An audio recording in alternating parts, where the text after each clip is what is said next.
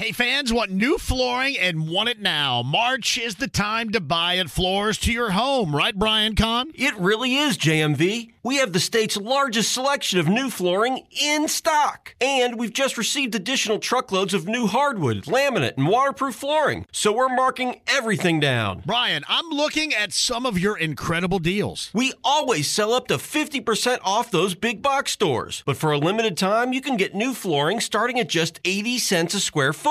80 cents a square foot? That's incredible. That's 3 rooms of hardwood, laminate, or waterproof starting under $350 at Floors to Your Home. And you can get it right now. We have over 1,200 styles in stock. Floors to Your Home is the place for the lowest prices anywhere in Indiana. I'm doing my whole house. 3 very convenient locations: Avon, Noblesville, and Brookville Road. Who has the lowest prices on flooring? Floors to Your Home. That's who.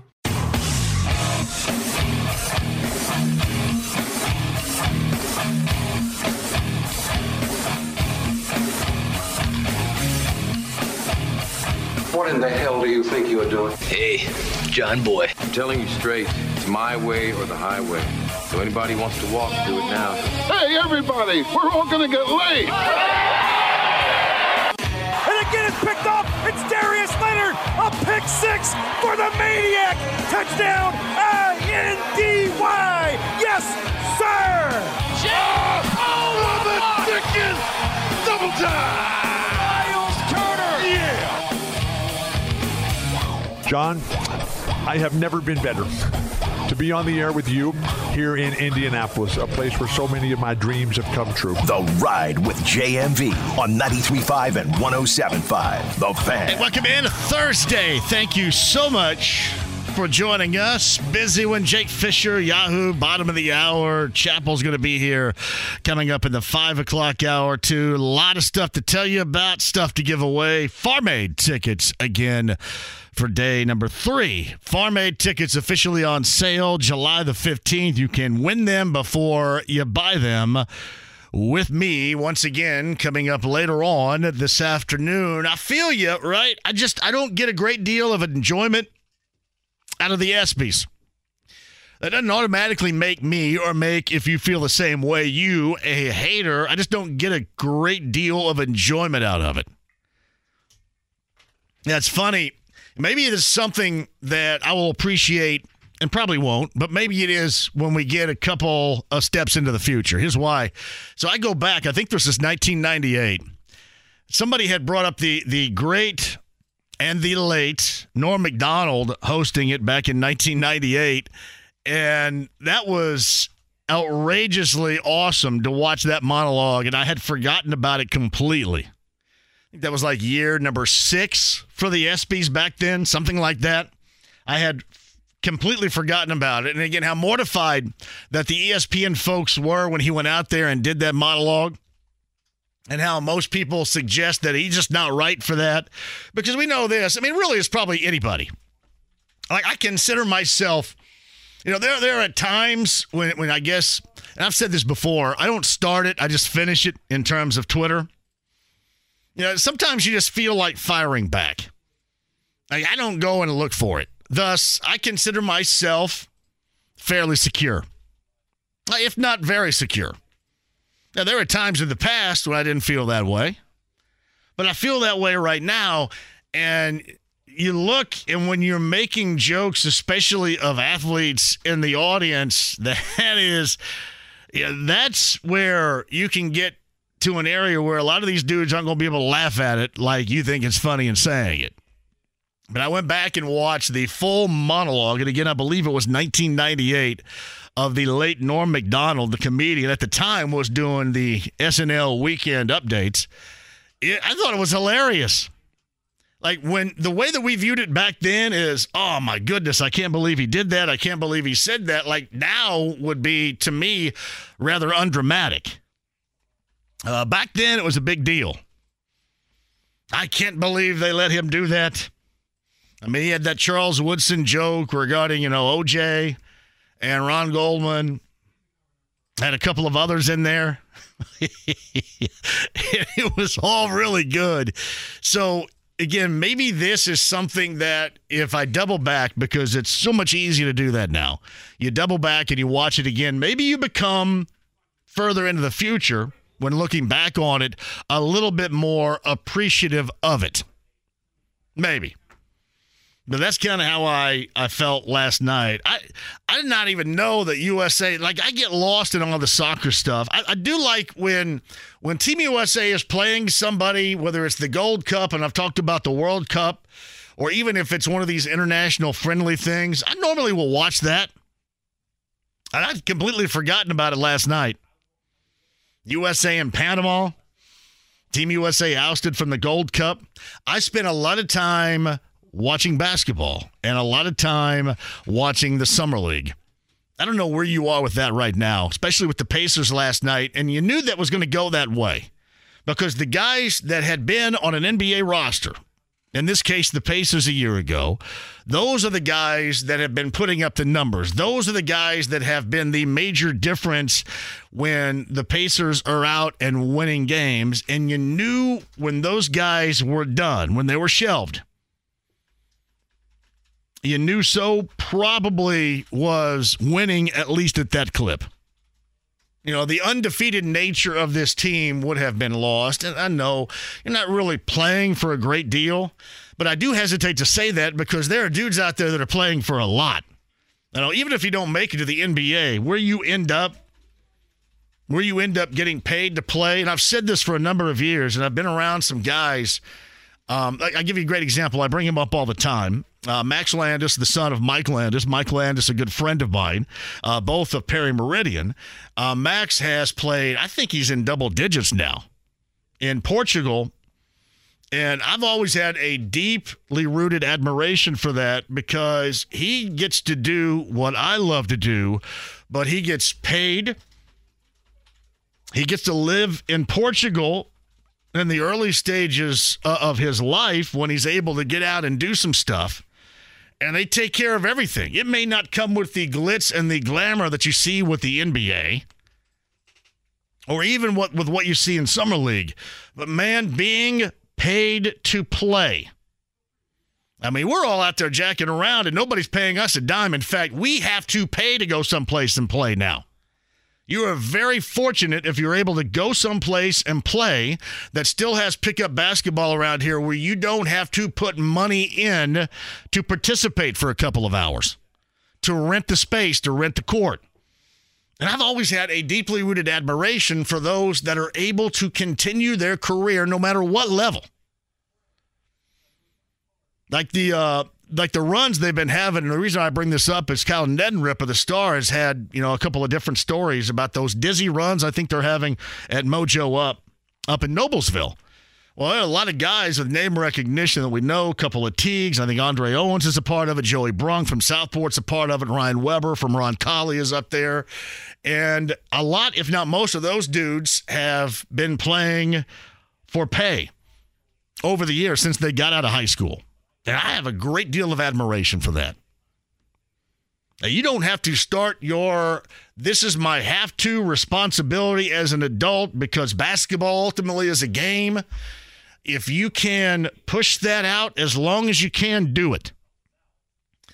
I've always said this to some of those guys I talked to. There are a couple of different times. I was working at a tire shop when I first got out of college.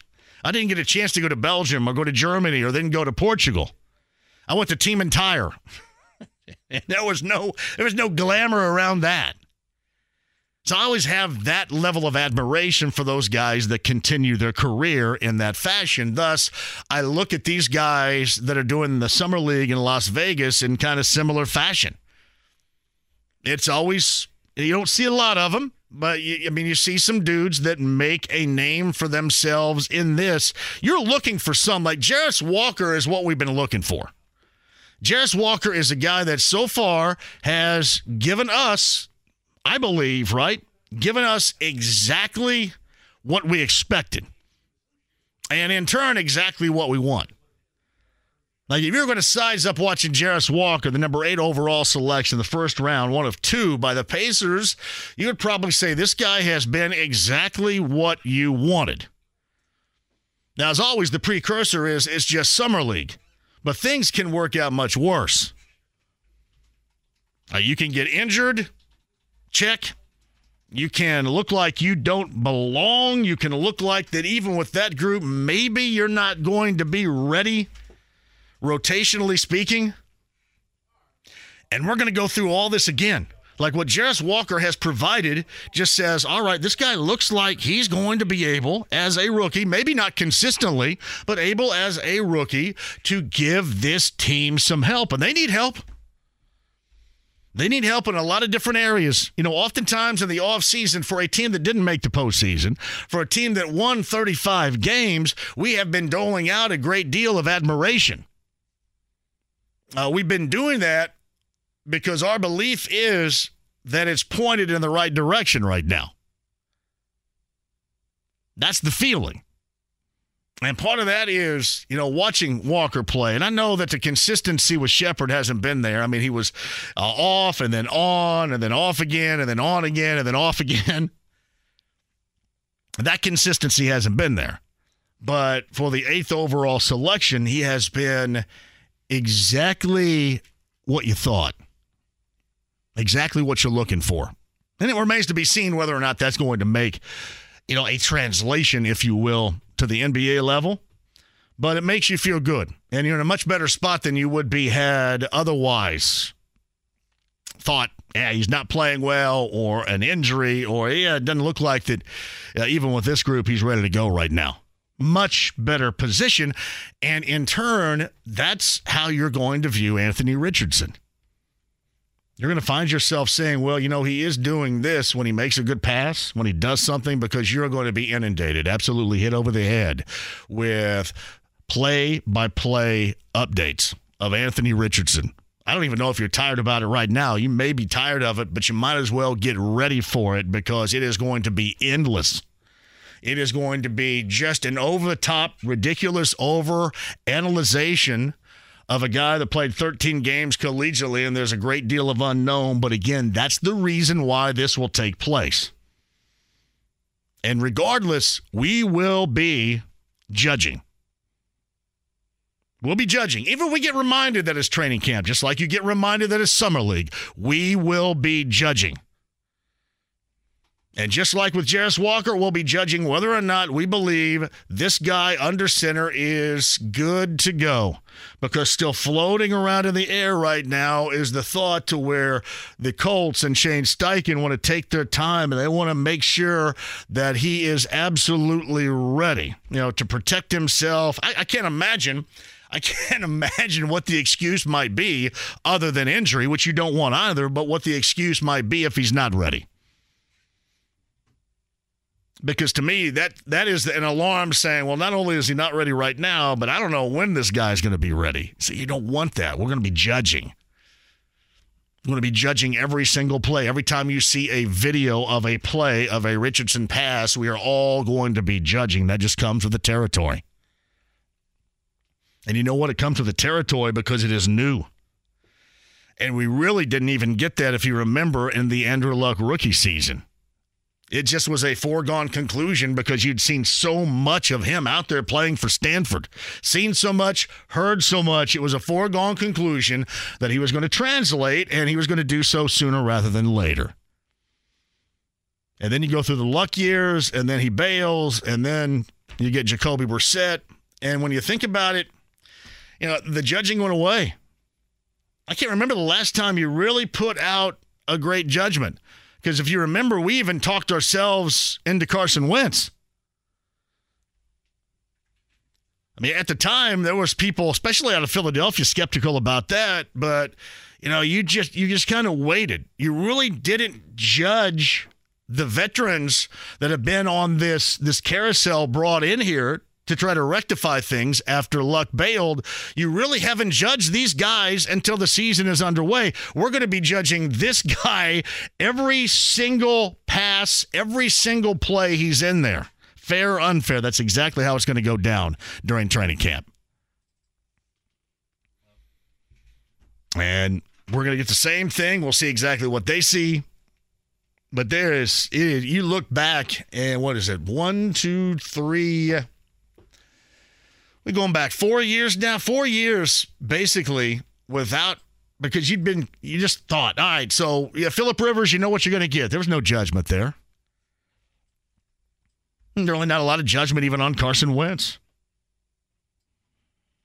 And then ultimately when he ended up getting Matt Ryan, the same thing was true. I mean, you heard things from Atlanta, but you were talking yourself into, everybody was talking themselves into, this being a great solidifier under center. And of the three aforementioned quarterbacks, that was the worst. That was worse than Carson Wentz. So really, every single series, every single play, every single throw, the mannerism in which it is going to absolutely, it's going to swallow you up right here. So just be ready for it.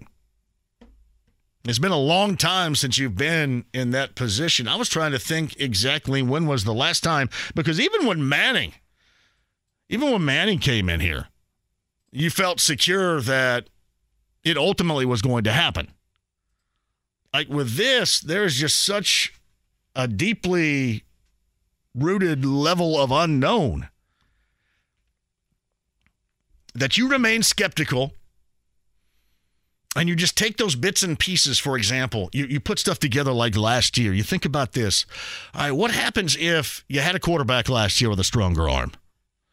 What happens last year if you had a mobile quarterback that couldn't get tackled by his own shadow? What happens if you had that? Would that have made things different? I'm not suggesting that it does, but I know that those are questions that are being asked. Would it have been that much of a difference? Does a guy like this, because he is mobile, does it make a difference with the offensive line? Does it, with a stronger arm, does it make a difference in, who knows if he's going to be able to throw it into a window? But, let's face it, over the years, how many windows have we seen around here over the years? When's the last time that you saw a window? Not a lot of throwing windows out there. So you ask yourself that question. And you also remind yourself that it's just training camp. But you get a little bit of, in this case, a little bit of a pop quiz. I know they do that in the morning. A little bit of a pop quiz from going through the Pacers and the Summer League and going into a situation that I don't think people around here have seen at the quarterback position, or at least felt this way in a long time, forever. Because again, you didn't feel that way with Luck. You didn't feel that way with Manning. And you certainly didn't feel that way the last 3 years. Yeah, let's face it. I mean, when Luck decided to bail with 2 weeks remaining before the start of the season, the last thing you were thinking about was something like this. You were just thinking about how's this team going to survive and how much you felt screwed. And this is going to be as different of a feeling. Now, position by position, yeah, I'm sure you've been there before with that. But not with the most coveted, not with the most important position in professional sports. You have not felt that way. So we will talk about that. I know that a couple of night practices, one of which with the Bears, that I'll be out there, I'm assuming, and be a part of. If you remember a year ago, I don't even think I made it out there. Like a year ago, everything was like a morning or an early afternoon type of practice. And then ultimately, if you want me to go out there and sit in the parking lot, that's great. But people here, and thank you very much, decided not to send me out and sit in the parking lot. But there's going to be a great deal of interest. So a lot of people are suggesting, I think you're selling this team too short. I've been asked about the over-under. So if you set it at 6, why are you taking the under? So you don't think this team's going to be much better than what we witnessed last year? I think it's going to be tough. To me, you don't go over 7 sitting here right now. There is such an unknown. You've got to go under 6. I don't think if, for example, you win 5, you're 1 off the pace of a year ago, I don't think that means disaster. I think you can still have growth in that. I mean, let's face it, last year, It was like the scene in Animal House with the stork when the stork was the band leader. Remember, he took over for the band leader and the parade march, and he took the band down the alley, and they just, kept running into the brick wall in the alley. Just kept doing it over and over again. That's exactly what last year felt like. Even with the changes. And these are not so subtle changes, but that's what last year felt like. This is going to have a different feel. You may, and I'm not trying to tell you to set the bar low or to have low levels of expectations. You just know where this team is right now. That's exactly what they're thinking. And again, as I talked about yesterday, and I'll talk about, I'm sure, again, because this is going to be at the top of the list of things discussed once training camp is officially underway, is when and how much and for how much time will they extend Jonathan Taylor. And it kind of seems like that I'm out there on Gilligan's Island right now telling people how important it is compared to the rest of the NFL and how they view the running back position. But those that are anti my thoughts on it, I just don't think you get the big picture here. And the big picture is more solidified with the smaller picture. And that is the start. That is the acclamation. That is the support. All of which is necessary for this guy to transform, for him to evolve. Mike Chappell is going to join us coming up in the 5 o'clock hour. We'll have a discussion on that. Alex Golden setting the pace coming up 4:30 or so. Jake Fischer of Yahoo has been all over a lot of these rumors in the NBA, and we'll dive into yet another one regarding Siakam. And some of that stuff was, as they said in Seinfeld in the episode, if you remember, the saxophone playing episode, if you remember that, it hot and heavy. Hot and heavy last week, not so hot and heavy this week. So I mean, that's when you get ready for something to happen, when it's not hot and heavy. When it's hot and heavy, I mean, this stuff, the whole Lillard stuff is going to happen, I think, when you least expect it. You'll forget about it for the moment. You'll be thinking about something else, and then all of a sudden, hey, Damian Lillard's traded probably to Miami because that's what he wants. Most of the time, these guys get that. And if something happens with Siakam, something doesn't happen with Siakam, maybe he gets extended in Toronto, it will happen when you least expect it. But a number of trade rumors that have been started by Jake Fischer of Yahoo. He covers the NBA. He's going to join me coming up at the bottom of the hour. Win them before you buy them. July the 15th, tickets go on sale. Of course, that is tickets to Farm Aid, Neil Young, John Mellencamp, Willie Nelson, Dave Matthews, Tim Reynolds, and a lot more. Bob Weir, I think, is out there, too. So, our good friend Britt Halverson is going to be all excited about that.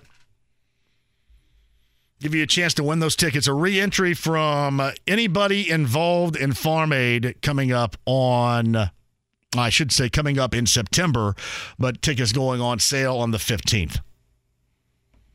Re-entry number 9 is going to have you get a couple of tickets with no charge, just for listing. To Farm Aid from this show coming up a little bit later on. It's funny, I was reading something as I was talking right there. Somebody sent me, hey, JMV, I know you're a huge fan of Up in Smoke and the next movie from Cheech and Chong. Do all these Cheech and Chong gummy ads on Twitter wear you out? I do know this. Evidently, Cheech and Chong's gummies are officially 100% legal. And every time you open up Twitter, you're going to see Tommy Chong or you're going to see Cheech Marin, and they're going to be propping up their gummies. Seriously. You see that more than you see anything else. I will say this. Like Up in Smoke is such a classic. I could never get tired of it, and I could never be mad at Cheech and Chong because they created that cinematic masterpiece. That's exactly what it is. Watch it again. Watch it today. It is good today as it was when it came out and played at all these drive-ins back in 1978. Up in Smoke. The van made of pot. Oh, it's so good. But yes, I have noticed that, to answer your question, an incredible amount of tweets from Cheech and Chong about their gummies. You guys are digging on the gummies. Hey, JMV, this is a picture of Lucas Oil Stadium from the inside out with the window closed and the backdrop of downtown Indy. And it says, I just hope he doesn't throw it through this window. I will say this. I'd like to see if he's able to throw it through the window, but I would agree. You are going to see, and I will tell you this right now, nothing against Anthony Richardson, nothing against anybody. You are going to see misses that would make you think at times he would be unable to throw it through that window. Just the way that it is. Just the way that it is. Hey, JMV, I'm in the camp that Taylor is replaceable. Reason is, with an unproven rookie quarterback that can scramble the defense, you're going to stack the box, key in on the running game. I see a lot of 40 to 60-yard rushing games for Taylor. Can spend that money on so much more. I'm telling you what, Josh, you want to go into games this season? The first time Anthony Richardson plays in the NFL, week number 1, you want him to go into games without Jonathan Taylor being any sort of threat? And I'll put it to you this way. It's like what I talk about with Buddy Hield. Buddy Hield is good for the Pacers when he's not shooting, when he's on the floor, because you have to tag him. You have to make a note that he is there. You have to check him. He's big when he's even on the floor. Jonathan Taylor is big and noticeable when he is on the field. Again, this is different. We'll dive into more of that coming up in just a bit. Again, Mike Chappell in the 5 o'clock hour. Alex Golden setting the pace coming up at 4:30. And we'll get set on the other side with Jake Fischer, I believe, for the first time on this show from Yahoo. We'll talk some NBA trade rumors, and more with Jake coming up in just a bit. Farm Aid tickets, too. And hey, remind me of this. If you're because the reason why I bring this up, I guess, as I go to a break, is that I'm doing a 90s JMV takeover on Saturday, right, on B105.7. We're doing nothing but the 90s. And in the 90s, there were various, 5, 6, 7 bands that you can name right now that played a lot of gigs, from the Vogue to the Bluebird, Lafayette, Muncie, all over the place that we remember. And I brought them up before: The Chosen Few, the Y Store, of course, with Chris Schaefer, Push Down and Turn, Real Eyes. Bands like that, Johnny Sacco. Situation Grey was one. And did you know that Situation Grey is putting it back together? The band is back together and playing a show at the Vogue coming up on Friday. I'm telling you, that's going to be can't miss, especially if you want to stir the echoes of the incredibly awesome time you had in the 1990s, whether it was at the Bluebird for a quarter beer night on Thursday or wherever. Situation Grey will do that for you. Situation Grey, Friday night at the Vogue. Coming back together again. I'll dive into more of that. Maybe have some tickets for you a little bit later on as well. All right, quick break and we shall return. I mentioned Alex Golden, Mike Chappell. We got Jake Fischer of Yahoo talking NBA trade rumors, especially those that surround either Siakam or now you got some brewing in terms of TJ McConnell. We'll talk to Jake about that coming up on the other side. Inside the Lounge via YouTube Live, HD Radio, the stream, the app, and 93.5 and 107.5 The Fan. Life is full of things to manage: your work, your family, your plans, and your treatment. Consider Kesimpta, ofatumumab 20 milligram injection. You can take it yourself from the comfort of home. If you're ready for something different, ask your healthcare provider about Kesimpta and check out the details at kesimpta.com. Brought to you by Novartis Pharmaceuticals Corporation.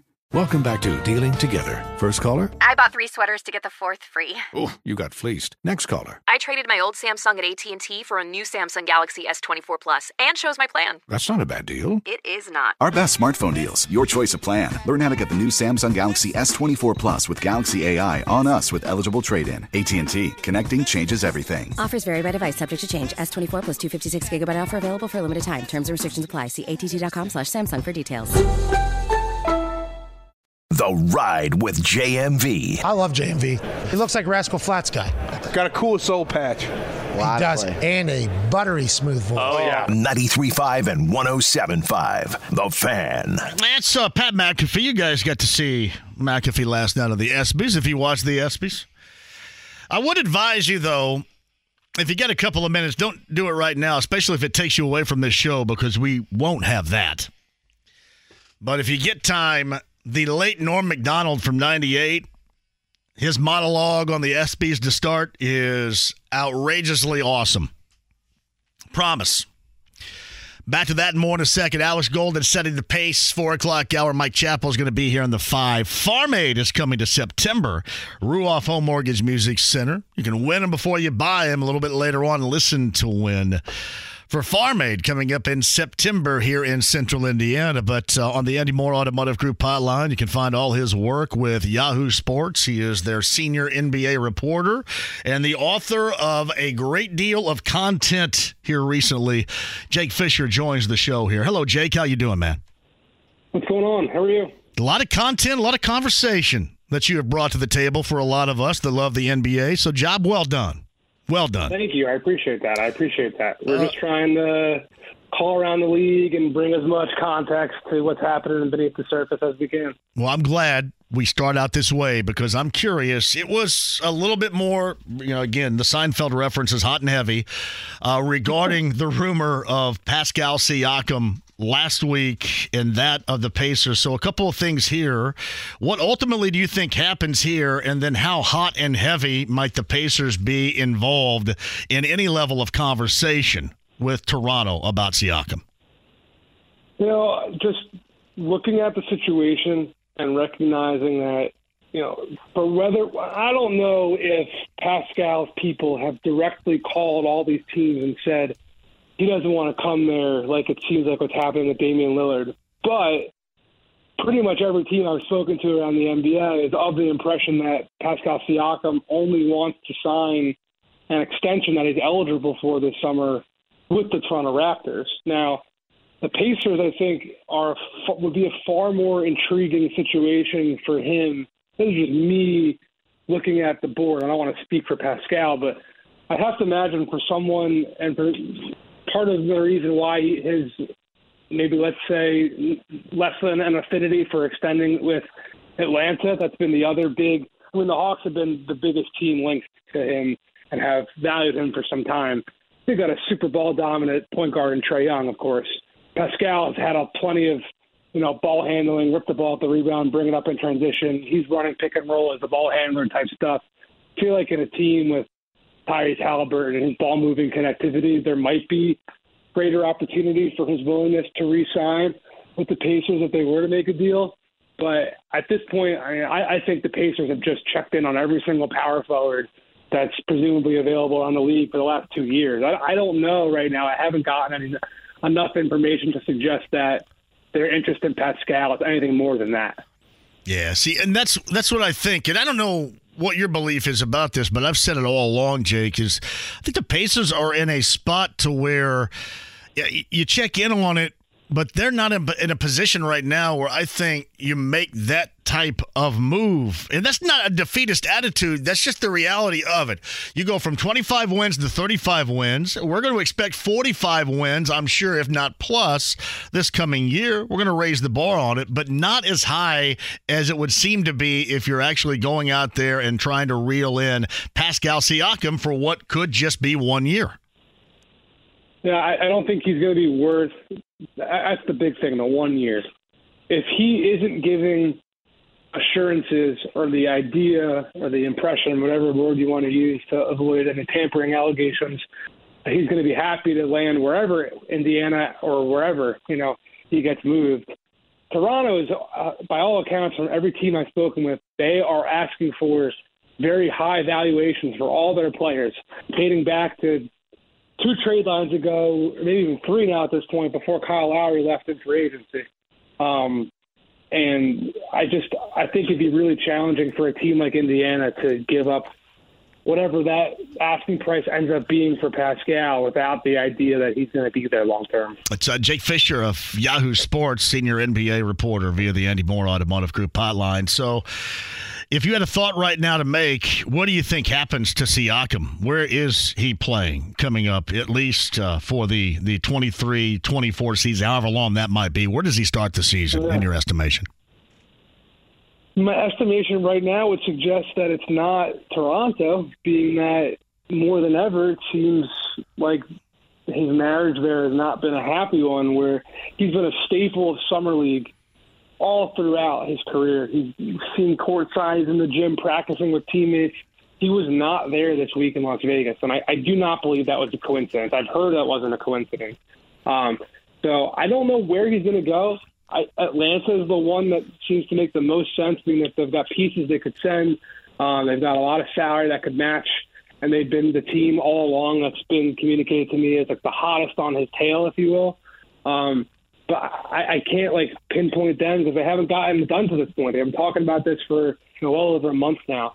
So I don't know if it's going to be the Hawks, but there's definitely a strong sense around the league and among people in particular who are familiar with Toronto and Siakam that he's probably not going to be back with the Raptors.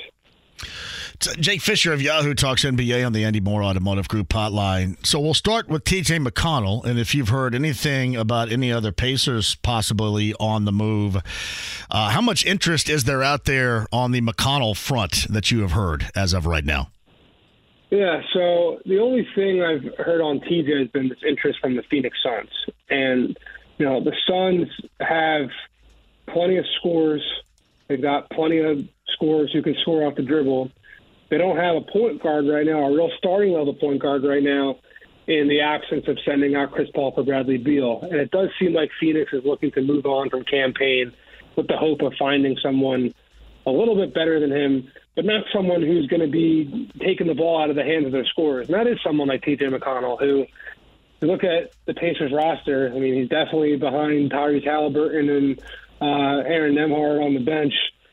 It just, I wonder how, and people on the league are wondering how long he is for that situation if he is so buried on the bench and would have so much value in his own expiring contract. So I expect if he's not a big name to keep an eye on at the trade deadline, if he isn't moved by then, I'd be surprised. I don't want to start throwing, the rumor mill into full action, say T.J. McConnell on the trade block. I think this is right now more of a situation of teams calling about him than anything else. But I do think more and more teams will call, just being that he is a very good player, considered a very good locker room guy. But he does have some really strong connections to the front office that I also think would make it a little bit more challenging than the average player to part with if you're the Pacers. Yeah, and I'm glad you phrased it that way, too, because besides T.J. McConnell, are the Pacers getting calls on Buddy Hield right now, from what you know?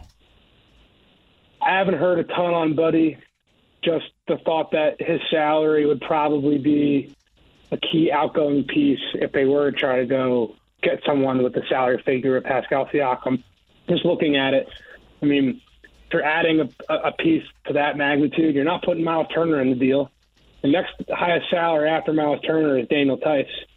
And I would think that from a trade value, if you're sending out pieces to a team that's sending away a big caliber player, you're probably wanting to get back, if you're that other team, if you're Toronto or someone else, you're probably going to want to get back players who are either impact players right now who can help you or guys who have retrade value. I wouldn't say Daniel Tice does.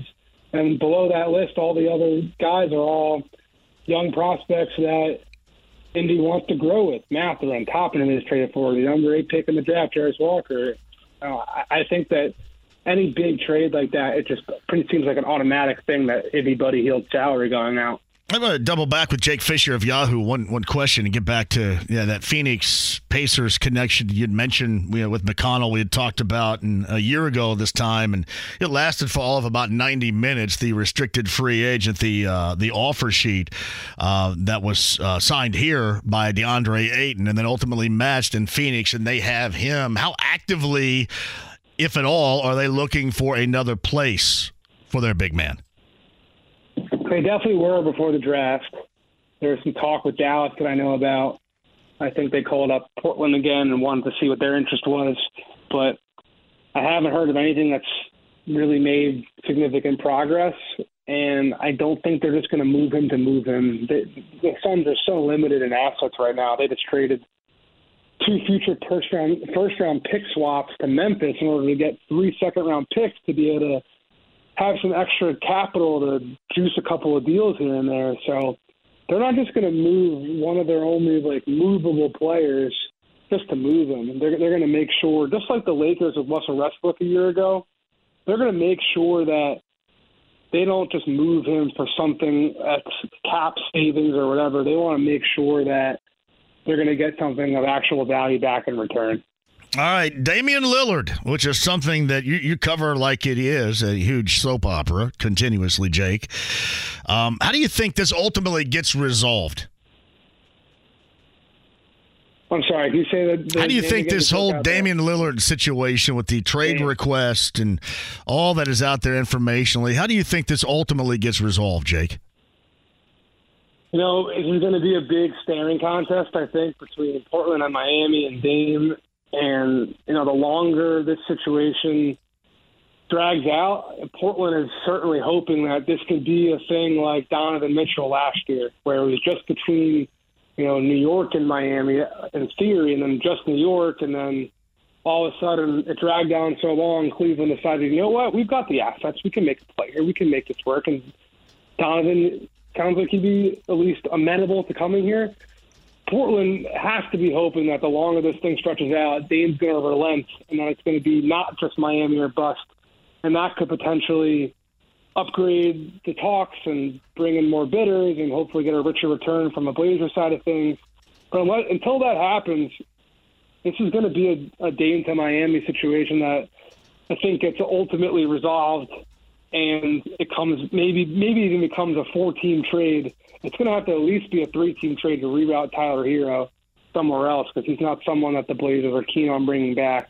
But at this point, as long as Damian Lillard maintains and holds firm and draws a line in the sand that it's Miami or nothing, I think it's going to be Miami or nothing. Meaning, if it isn't Miami, I do think there's a chance, just like with James Harden in Philly, that Dame is back in Portland starting training camp next year. Do you think, James, are you thinking right now that Harden is back in Philly, or do you think the likelihood that he moves is what we're going to see? I mean, both Philly and Portland, they're puffing out their chest and standing tall and saying, we don't have to trade you, and we're not going to unless we get a commensurate haul back, and we're willing to take this thing into training camp. So I believe the Philly side of things more so than the Portland side of things, because we've seen it. We saw it happen with Ben Simmons, being that Daryl Morey knew in his heart of hearts that he was going to be able to trade him for someone with James Harden's caliber come, by the trade deadline. That's what happened. So ironically, it's now Harden who they got in place of Simmons, kind of pulling the same thing. A little bit different of a situation because Simmons had 4 years up on his deal and Harden's now an expiring contract. Same thing similar to the Dame situation, but not with him. I'm wondering, as the longer this goes, will another team out of nowhere just say, you know what, we'll give Philly something that satisfies their wishes, because we know that at least Harden's going to be an expiring deal and we can just kind of wipe our cap sheet clean.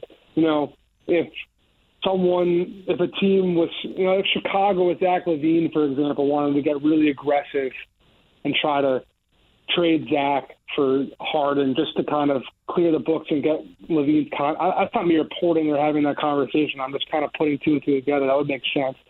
Something like that, or any team that's got long-term money on their books that wants to that thinks they can help Philly get better now and help Joel Embiid compete for a title in the first year under Nick Nurse, while also maybe, cleaning up their own books as the salary structures just continue to get higher and higher here.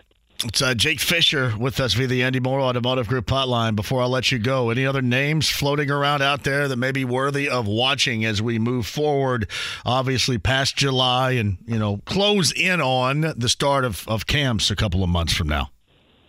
Yeah, I think Evan Fournier is not a big name, but he's going to get traded at some point here. The Knicks want to trade him.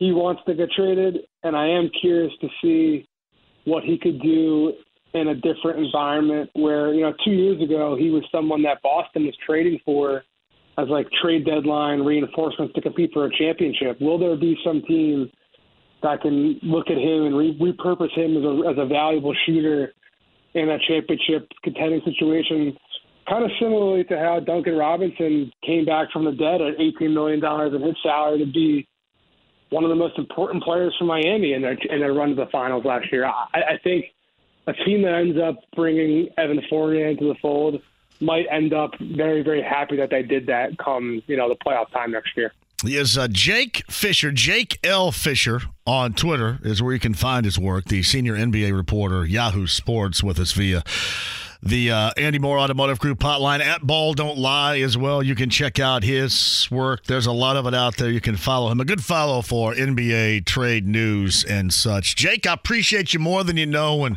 we'll check in again soon. Thank you. Thank you. Take care. It's Jake Fischer right there, Yahoo Sports on the Andy Moore Automotive Group hotline. Alex Golden's in here setting the pace. We'll talk a little Summer League Pacers with Alex coming up at 4:30. Mike Chappell in the 5 o'clock hour as we close in on Colts training camp. A little bit of news today, high school-wise, regarding a tremendously talented local player and one of the teams at a high level we were looking for coming up in 23-24, high school basketball-wise, and a change of scenery.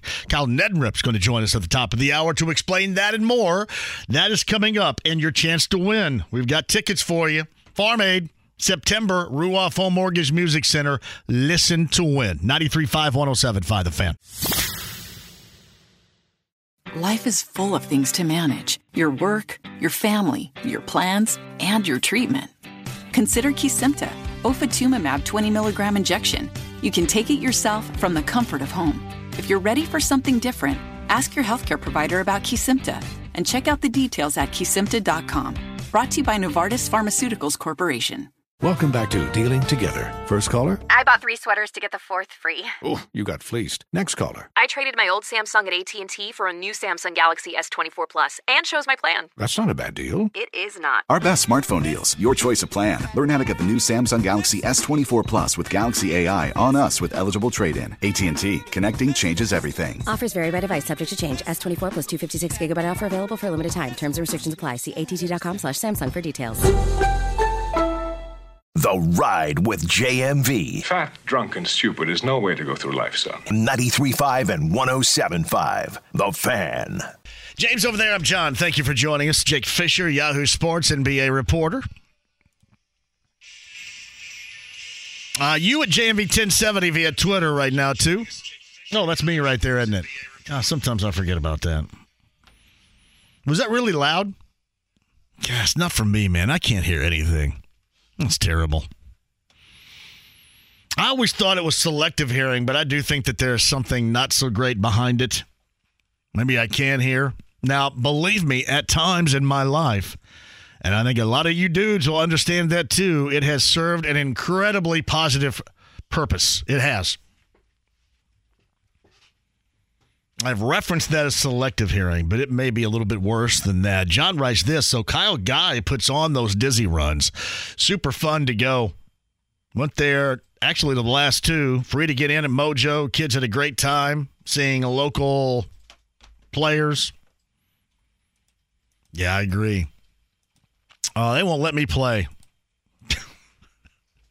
I don't know if anybody's going to insure me now if I can't if I just can't use and make good choices on a ladder, can't have me.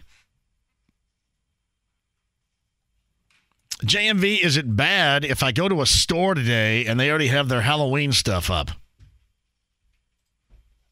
I don't know if it's bad. It seems like it's the way that it is. What is today's date? July the 13th? What do you think? Halloween decorations up in stores on July the 13th. I think that's too early. Seems like it. I mean, it's not like we know that the summer is just flying by at a fever pitch here. I don't think we need more evidence of that. Because we can't do enough in the summertime. There's not enough time to do everything you want to do in the summertime. I don't think on July the 13th you need told even further by just simply walking into a place to pick something up that, hey, look, the Halloween decorations are up. You get the back-to-school stuff already up. So I would agree on that. Not that it matters and nobody cares, but I would absolutely agree on that. All right. Got a significant player bailing for overtime elite, which may end up, actually it will, shake a bit of the landscape here, high school basketball-wise. We'll talk about that and more, and a bit of a precursor, if you will, to the start of the football season. Kyle Neddenriep of the Star going to join us coming up next. Alex Golden setting the pace, Mike Chappell, 5 o'clock hour, and Farm Aid tickets.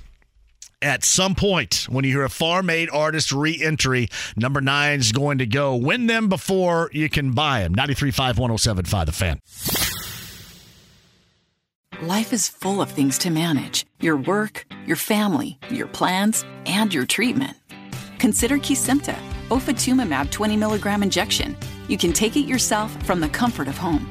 If you're ready for something different, ask your healthcare provider about Kesimpta and check out the details at Kesimpta.com. Brought to you by Novartis Pharmaceuticals Corporation. Welcome back to Dealing Together. First caller? I bought 3 sweaters to get the 4th free. Oh, you got fleeced. Next caller. I traded my old Samsung at AT&T for a new Samsung Galaxy S24 Plus and shows my plan. That's not a bad deal. It is not. Our best smartphone deals, your choice of plan. Learn how to get the new Samsung Galaxy S24 Plus with Galaxy AI on us with eligible trade-in. AT&T. Connecting changes everything. Offers vary by device, subject to change. S24 plus 256 gigabyte offer available for a limited time. Terms and restrictions apply. See att.com/Samsung for details. The Ride with JMV. Can you fly this plane and land it? Surely you can't be serious. I am serious. And don't call me Shirley. 93.5 and 107.5. The Fan. Oh, John here. Thank you for joining us. Hour number 2. Got nothing but the 90s coming up on Saturday night on B105.7. You guys going to be ready for... Anybody name this band right here? Do you know this band? They're Canadian. That ring a bell? I think they had 2 rock songs in the 90s that were significant. One is called The Oath. Nope. And this is the other one called That Song. No idea. No idea. James has no idea. Do you consider yourself a rock aficionado? I'm more of a metal guy. Metal. So, yeah, this is not going to float your boat right here, is it? Big Wreck. Big Wreck. Canadian band, late 80s. Come on now. Never even heard of them. Come on now. Always one of those songs that somebody wants to hear during a nothing but the 90s JMV takeover is Big Wreck in that song. Metal guy James has no idea. Alex Golden setting the pace, bottom of the hour. Mike Chappell is going to be in here coming up in the 5 o'clock hour. We've got Halloween decorations out at some stores on July the 13th. All hell is breaking loose. What are we doing here? And you get really good high school players blowing out of town for other opportunities. Joining us to talk about that and more from the Indianapolis Star, the fantastic high school beat writer and then some, Kyle Neddenriep joins us. Hello, Kyle. How are you?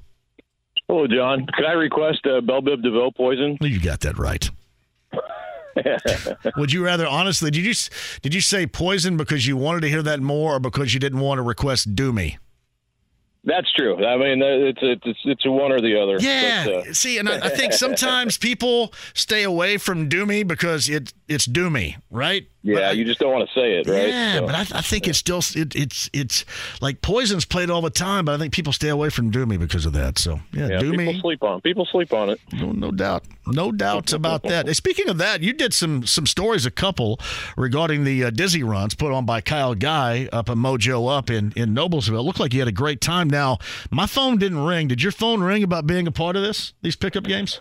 No, my phone only rang to come and cover it, which I'm glad it did because it was a blast. Right. I didn't, I kind of went up there not knowing, I hadn't been up there to it before, but it's such a cool thing. I mean, it's almost like a throwback to to the old days of just pickup basketball, and seeing a lot. Obviously covered a lot of those guys who were playing in it. So catching up with them, I was like, man, I walked out of there feeling like kind of rejuvenated. It was like super cool to catch up with everybody. And then I was like, I had a right, just talk to these guys about what they might tell their former selves, their high school selves, and what they've learned.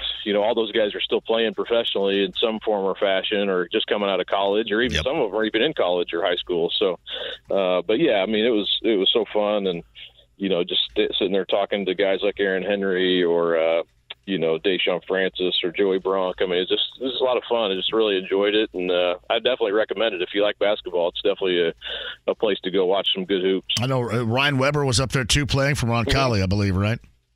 Yeah, I talked to Ryan for quite a while. Just sat there catching up with him, and he's a guy who got out of the game for a couple of years. He was working a 9-to-5 finance job, and then he decided to get back into it. Now I think he's going on his 5th or 6th year of playing professionally, overseas. So super cool. He's I think he may have a future in basketball somewhere as a trainer or whatever he wants to do, or a coach or whatever. So, yeah, basketball, obviously there's a lot, the ball always stops bouncing for all of us at some point, or maybe not you still play, but there's always different avenues, to get into, within the sport. And, I know a lot of these guys will end up going that route someday. And hopefully, I saw Deshaun Francis, he's like, I'd love to have my own team my own facility, and then start up my own team and have my name on jerseys somewhere. So I think it's cool those guys get back in the ways that they do. I love it because, and I've said this to Max Landis before, who I don't even know how many years he's been overseas now. It may be even close to 10, but certainly a number of those playing in Portugal. He gets to, and of course, his dad and I are really good friends, and he gets paid to do what his dad and I love to do. I mean, he gets paid. He gets paid a salary, room and board. Kids get to go to schools over there, English-speaking schools. I mean, everything is taken care of, and he gets to play basketball. So don't start the other aspects of your career. Like you mentioned with Ryan Weber doing finance, the finance stuff can work. Play basketball and get paid for it as long as you stinking can. That's everybody's dream, or at least every basketball fan's dream. Well, that's one thing, I talked to those guys. That's exactly what Ryan told me. He's like, he was working out. He was working his 9-to-5 job, but he was getting up each morning and he was working out with a trainer, Taylor Wayer, actually. And then he was doing stuff at night. And he's like, then he was playing in games with with guys like just pickup games, and like Taylor Persons from Kokomo is a good friend of his, and they were playing, and he's kind of like, why am I not? I'm doing all this stuff, but I'm not getting paid for it, and then trying to play, and so that's what kind of triggered him to come back. So that's definitely true. I mean, if you can, it's kind of like you have to maximize what you can, and you got this ability and this skill that not everybody has, but it only lasts so long. You can't just do this when you're 50 and get paid for it. So you're absolutely right. I think that's, and it opens up other doors for you too. I mean, the more contacts you make and the more places you go, you're opening other doors that you may not even know are there. But yeah, I mean, to that extent, it was just like, I cover a lot of these guys in high school, and then, you keep in touch with some and some not, but it's like, it's just fun to be out there and kind of reconnect with some of those guys who, they might be a little older, a little maybe not as quick as they once were, but they've managed to, have and a guy like Aaron Henry, he's trying to get back to NBA. He's 23 and he's trying to get back to NBA, and he played with Victor Wembanyama last year. So, that was cool to talk to him about that too. And, so there's just a lot of fun, stuff. Yeah, I appreciate you saying that. It was a fun story to write. No, it was good too. No, a lot of those guys that we have talked about for a variety of reasons over the years, and it's cool to see them come together. I think about Kyle Guy from this standpoint. I mean, you get up to the free throw line and you knock down 3 to tie like that in a Final Four setting. That still is absolutely incredible to me. I think I would have that on my back on a video player wherever I went, showing that. I mean, that may be one of the most incredible things that we have seen, and we should talk about more. Absolutely, and and you knew when it's him, it's like, oh, he's got ice in his veins, but who does? That's such a unique moment and in a point in time where it's like, who knows what it's kind of one of those roll of the dice things. Can you imagine how I'd have crapped right down my leg?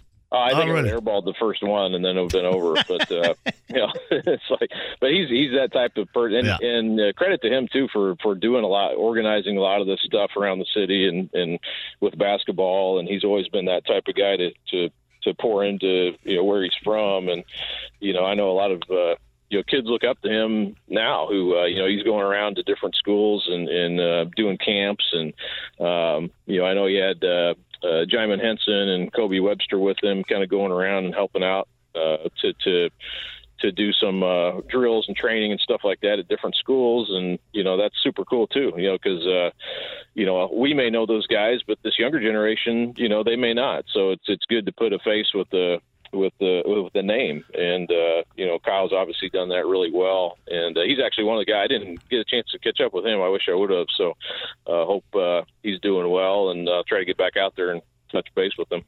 It's Kyle Neddenriep of the Star with us via the Andy Moore Automotive Group hotline.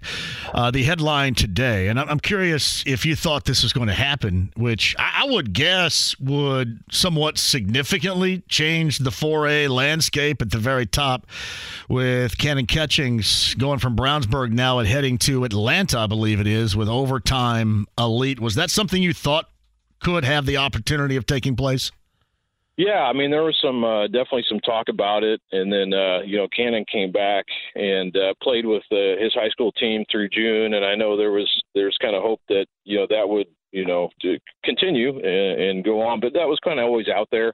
I talked to his mom this morning, and we were just talking. She in the story she's quoted pretty significantly kind of about this process and kind of the difficulty in making this decision. And she said there, and I think this is probably the reality for most top 100 kids, or he's ranked even higher than that, top 20 kids in the country. But there are so many doors that are open as far as prep schools, and Overtime Elite's not necessarily a prep school. It's kind of a league more than a prep school. Does Damian Wilkins run that? I know Corey Frazier is kind of the coach trainer, but there's several people obviously who are part of that, but yeah, so she kind of said, hey, it was one of those things. We went down there and visited the facilities are top notch. There's just a lot of things that that are definitely intriguing, and I think part of this too, and maybe it was sort of at the beginning when they first started this, it was like they were competing with colleges for kids. They were offering it was said to be $100,000 contracts, and it was sort of like an option of you either do this or you go to college. But now with NIL, some of these kids, including Cannon, will go there and maintain their college eligibility, and you have NIL opportunities, obviously. So you can kind of go there sort of on scholarship to go there, and then you can earn name, image, likeness, but also maintain your college. So now the colleges are kind of recruiting out of Overtime Elite. So it's not necessarily a competition between the two, but it's more of sort of what you would think of as a prep school situation. So, and it's not just that. I know, she said that, part of this is that, it kind of felt like, maybe the traditional school's been a little bit harder for him, and this may be a better avenue for him to kind of prepare himself for Purdue and then beyond, hopefully, which I think he's definitely an NBA talent. He's just such a great offensive player, things you just can't teach. And obviously he's got the bloodlines as well, not only with his mom, but his aunt, obviously Tamika. So, and his grandpa, Harvey, who played in the NBA. So, but he's, I think it's all kind of, and Brownsburg knew, I talked to Steve Lynch about it, and he's quoted in there too. And they were, kept abreast of the situation. They knew sort of what was the possibilities of this. And, I don't think it's hard feelings. It's kind of like I said, it's the reality for a lot of these top kids anymore. And whether you want to go that route or not, but if you look down the list of top kids, if you go to Rivals or 24/7 or whatever, most of those kids are at some sort of prep school or, not a traditional high school anymore. And, I don't love it, because you want to cover the best kids in their own high school, but I totally get it too. I mean, you're looking at your own future, and I'm not sure I wouldn't do the same thing if I was in that position. And overtime elite, by the way, you remember Eamon Thompson, Asar Thompson, both went 4 and 5 to the Rockets and the Pistons in this last month's NBA draft. So, for those of you that don't exactly know what we're talking about, that is it right there. So, this at present time, and knowing that everything is subject to change now in sports, we know that. But at this present time, is his commitment still going to Purdue to play collegiately again as it stands right now? Yes, I did ask her that, and she said, yeah, that's the plan. And I know a lot of people are wondering about that, but as far as that goes, and as far as what she told me, that's still the case. So, but yeah, I mean, you're right. I mean, who knows? It's with recruiting too, it's like a dog year sort of. It's like things change very quickly, and I know some people were, and it's one of those things. There's always rumors and whatnot, but yeah, she said that's still nothing with that has changed because of this decision. Hey, Kyle, how does this change? I mentioned this when I brought you on. How does this change the landscape? I know we're far away from the start of basketball season here, high school wise, but how does that change the top of the landscape, especially in 4A with Brownsburg losing a player of that level? That's a great question. I mean, obviously it changes Brownsburg's situation, when you lose a guy like that. Now, they have played, he missed some stuff this summer because of, USA basketball and some of the other things that high-profile players are involved with. So they did get a chance to play some without him, I know, and they do have a lot coming. Almost everybody, Elijah Diallo is gone, who was their second leading scorer last year. So now you lose your top two guys. But Grant Porath is back. There's a really good, supporting cast. Unfortunately, J.D. Lynch, who Coach Lynch's son, he tore his ACL, so he's on the mend, and they're hoping he'll be back and ready, but dealing with that as well. But yeah, they've got a good group. But yeah, when you lose a top, it'd be like anybody. If Fischer's lost Jalen Harrelson or whatever. I mean, those are the type of guys you just you don't replace by any one person. So it'll change it for sure. I think I had them, right there, top three in the state going in when I did the kind of the postseason stuff. And I can't imagine, I don't think they'll fall off completely, but it'll be hard. It'll be much harder, obviously, and but I think. If you talk to anybody around who's coached basketball in the state for a while, they know, what kind of job Lynch does in a year in and year out. So I'm sure they'll figure it out. But yeah, you can't just replace a guy like that. Cannon's almost unguardable, So when his shot's going down, I mean, he's really, really tough, and he can get his shot off on anybody. I know when they went up to Kokomo and played in the holiday tournament, I think he had 39 on Kokomo, and we saw what they did in their state run. So yeah, I mean, it does change. I would say, Ben Davis, I still think, I think people probably assuming they'll drop off a bit, but I still think they're going to be really good. I saw Lawrence North play this summer quite a bit. They're very good. Fischer's is very good. So, it does, you might have to slot them behind them now, but we'll see. I mean, there's a long way to go, and roles change, and, it's how those players adapt to those roles that kind of tell the tale once you get to February and March. Again, we live in the moment because everything is subject to change, but as it stands right now, Flory, Kokomo, still solidly there. I mean, you hear rumors all the time. You hear more than I do. Certainly on that level, but Flory, Kokomo, still good as far as where he's going to play this year is concerned. Yeah, as far as high school, yeah, he's I think he's planning on playing soccer. That's cool. I love that. That's great. That's great. I saw him the other night, and that's I said, man, are you goalie? They're like, no, I'm a striker. So that's I'd love great. to see him play on the. I get so sick and tired of the whole specialized one sport crap. I do. I know that means you're not very good if whatever. I mean, I like the fact that, you get the multi-sport playing. Because that's what Max Clark did at Franklin too, right? I mean, he was a multi-sport player as well. And still ended up third overall selection going to Detroit in this week's Major League Baseball amateur draft. I just love that. I love it, yeah. And like I think I told you before, like those people in Franklin will always, I think, obviously they'll remember him first as a great baseball player, but I guarantee a lot of his football teammates appreciate the fact that he played football his senior year, and I doubt there's many guys drafted in the third round of any draft who are going to do that. But it's super cool that he did, and I think that'll always his community and school will always appreciate that about him. Kyle, before I let you go, we're not too far away from the start of the high school football season here. I mean, you got workouts going on. Everybody's getting into gear. My friend across the road, Jeff Watson, is an official. And I know he's doing a lot of, practice games and scrimmages and such right now to get all these teams prepared. So where are we going? Where do we start at the top of the list as of right now before the season is underway with the best teams in Indiana in football? Well, have you heard of a guy named Derek Moore? Yeah. He has a pretty good team. I think I've heard of him before, yeah. And I think you're not going to see much of him around. You're going to see him at different places. They got four in-state schools on their schedule. That's it. That's weird. Yeah, that's very weird. And it's ridiculous is what it is, but yeah.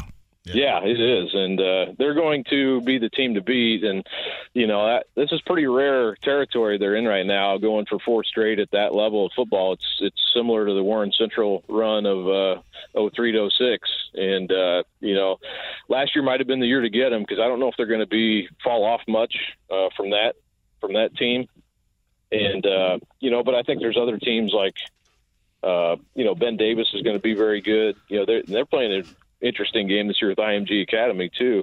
But yeah, I mean, you have to start with Center Grove, obviously, and what they've got coming back with, Tyler Cherry and Noah Coy and Owen Bright and those guys. So that's kind of where you start, and then I think you kind of work your way through. And I do think Ben Davis is going to be really good. And they've got returning quarterback, they've got really good defensive players, running back, Mark Zachary, of course, in their secondary. So, but yeah, I mean, there'll be a lot of the HSE too. I think people, last year got a taste of what they did. They were right on the doorstep of making it the state championship, and they got a lot of guys coming back too. So you'll probably start with those 3, I would say, and then some of the normal contenders will be right there as well. Yeah. So, 4, I believe it is Cathedral, Pike, and LN and LC, right, on CG's schedule. Everybody else is out of state, predominantly, I think, from the state of Ohio. But yeah, and they started that event over in Massillon, Ohio, in the first Saturday there against St. Edward out of Cleveland area. So they're very good. Hopefully, I hope this isn't the normal scale. I hope they kind of get back to playing some of these teams they should be playing, in my opinion, and we get back to some of that. But is that not somewhat similar? Not entirely the same here, Kyle, but is that somewhat similar to what Cathedral has been doing for a long time? Though it seems like Cathedral often has played almost as much, against Ohio teams or Kentucky teams at times they have Indiana teams. It hasn't been, to the point where it's only 4 with the state of Indiana, but they've done stuff like this before too, right? Yeah, their schedule's typically been sort of like that. I would say this is a Center Grove schedule probably looks a lot like Cathedral's has been at times. There's been years where they've played more state teams and more in-state teams, but yeah, they typically go to Cincinnati a couple times, or they have those teams, St. Xavier or Moeller, come here. So yeah, that's been kind of the norm for them. Kind of the difference now is like, Center Grove hasn't played a lot of, so it's to a certain extent it's interesting to see how they fare against these schools. But who doesn't want to see, Center Grove and Ben Davis, or Center Grove and Carmel, obviously. So those are the games I think people would get excited about, and in my opinion, and not even opinion, the fans show out in droves. So obviously they do want to see those games. So I hope at some point those, and I understand there's a lot more than just saying they should, but they should. So listen, the commissioner of the IHSAA would agree too. He may not be, as vocal and boisterous at times as we can be about it, but yeah, I mean, come on now. Come on. Yeah. All pretty silly. You hope it happens in the future. That's all you can really. I mean, I think some of the some of the feelings, will subside, and hopefully those games get back on the schedule for the sake of, because that's what people want to see. I think that's basically what it comes Yeah, then down that stuff that happened on the basketball floor, and listen, I'm not suggesting that nobody was in the wrong whatsoever, and I'm not trying to minimize it, but I'm also not going to maximize it in this case. Crap like that happened in Greene County after every game. That was like a Tuesday night. That was encouraging, Greene County, isn't it? Yeah, exactly. You stick your head out of the bus window going through Bloomfield after a game, you're going to hit by a rock. So that's just what happened. So, yeah. Yeah. Well, yeah. I mean, at the end of the day, it's hopefully those feelings subside and you get back to just playing the game. I've heard from, kids on both sides who are like, we are an alumni of those places, schools who's like, yeah, we those are the games we look forward to, so how they feel about it. All right, man, I appreciate you jumping on here. Good stuff too with the Dizzy runs and the Ken catching story, and we'll see where all that goes as well. And stay at it. Maybe get a little bit of rest because your world is about to be turned upside down in less than a month. So be ready. I'm looking forward to it. I appreciate you having me on, John. Anytime, Kyle. Thank you. Kyle Neddenriep of the Star on the Andy Moore Automotive Group hotline. It is less than a month away from the start of the high school football season if you need it. Mike Chappell, 5 o'clock hour. Alice Golden setting the pace on the other side, too. We got Farm Aid tickets to give away, so listen to win. It's 93.5, 107.5, The Fan. Life is full of things to manage. Your work, your family, your plans, and your treatment. Consider Kesimpta, ofatumumab 20 milligram injection. You can take it yourself from the comfort of home. If you're ready for something different, ask your healthcare provider about Kesimpta and check out the details at kesimpta.com. Brought to you by Novartis Pharmaceuticals Corporation. Welcome back to Dealing Together. First caller? I bought 3 sweaters to get the 4th free. Oh, you got fleeced. Next caller. I traded my old Samsung at AT&T for a new Samsung Galaxy S24 Plus and chose my plan. That's not a bad deal. It is not. Our best smartphone deals. Your choice of plan. Learn how to get the new Samsung Galaxy S24 Plus with Galaxy AI on us with eligible trade-in. AT&T. Connecting changes everything. Offers vary by device. Subject to change. S24 plus 256 gigabyte offer available for a limited time. Terms and restrictions apply. See att.com/Samsung for details. The Ride with JMV. 2 more minutes. They could be miles off course. That's impossible. They're on instruments. This is going to be a real sweat. 93.5 and 107.5. The Fan. Well, thank you, Kyle Neddenriep, for joining us. A little update high school-wise on the news of the day. Overtime elite in Atlanta for Cannon Catchings right there. CJ Miller writes this, hey, JMV, I wonder what a best of the 2000s weekend or the best of the 2000s on the JMV takeover might be like. I will say this, CJ. I want to try to keep this in the 90s, the 80s, and then somewhat, with the 70s too. Okay, here's why. Because I think other stations do all the more recent stuff. I don't want to steal the thunder, for example, from Dave Smiley. I've already been voted by the Smiley Bros as the best DJ in Indianapolis. I don't want to take any more from him. So, and I do keep it. I don't mind. Like, we get kids to call in, but I do like to keep it more adult than that. If that makes sense to you. I just think everybody else will do that.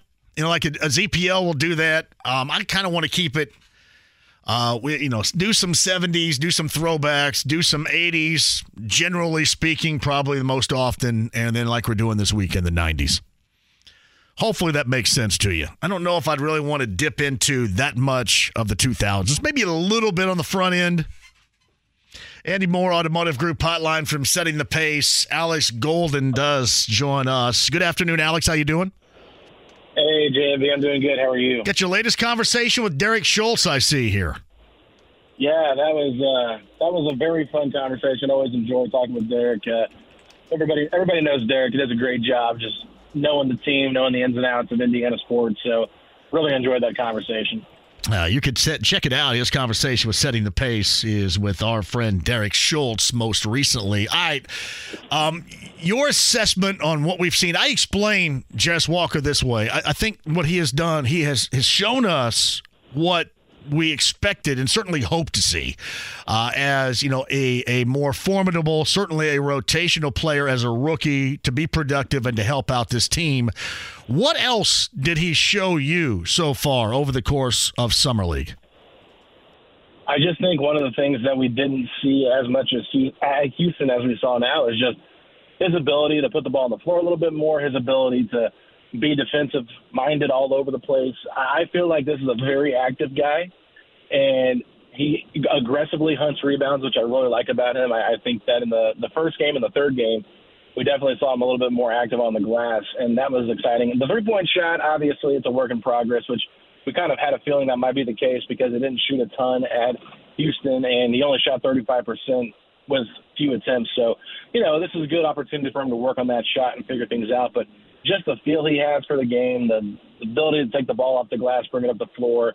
And if you know Rick Carlisle and you listen to his post-game press conferences, he'll always talk about playing with force. I don't think you're going to have to worry about that with Jarace Walker, hardly at all, because I feel like he's played very forceful for most of the times, and that's great to hear because at 19 years old, he definitely looks like he's ready to play right away, and he's got the body build for it too. So I think I've just been overall impressed with everything that he showcased. Ben Sheppard, on the other hand, has been off, been on, been off, been on, which I think you can probably understand is going to happen most of the time.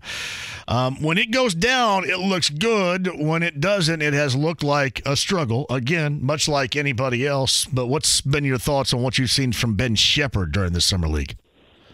Yeah, I kind of think all three games you have to look at them very differently because the first game I feel like he was trying to get his feet wet, trying to figure out what his role was going to be with, a veteran-heavy team in Summer League for Nembhard and Mathurin being there for their second year and Isaiah Jackson being in the mix and then Jared. So he was kind of the fifth man in that game and really didn't get a chance to showcase much.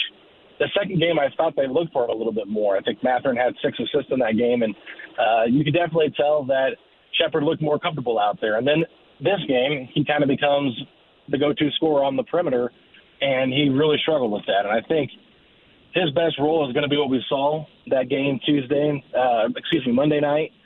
And that's where he can really showcase what he can do. I think he's better off ball, that kind of stuff. But defensively, I've been impressed overall, though. I feel like he's done a good job.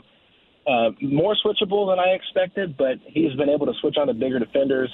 Did that quite a bit last night against the Thunder. So just continuing to see him grow is exciting. But, at the same time, this is why I think it's going to be hard for him to see minutes this season with the way the rotation's built. He's going to be a guy that's going to be more of a work in progress.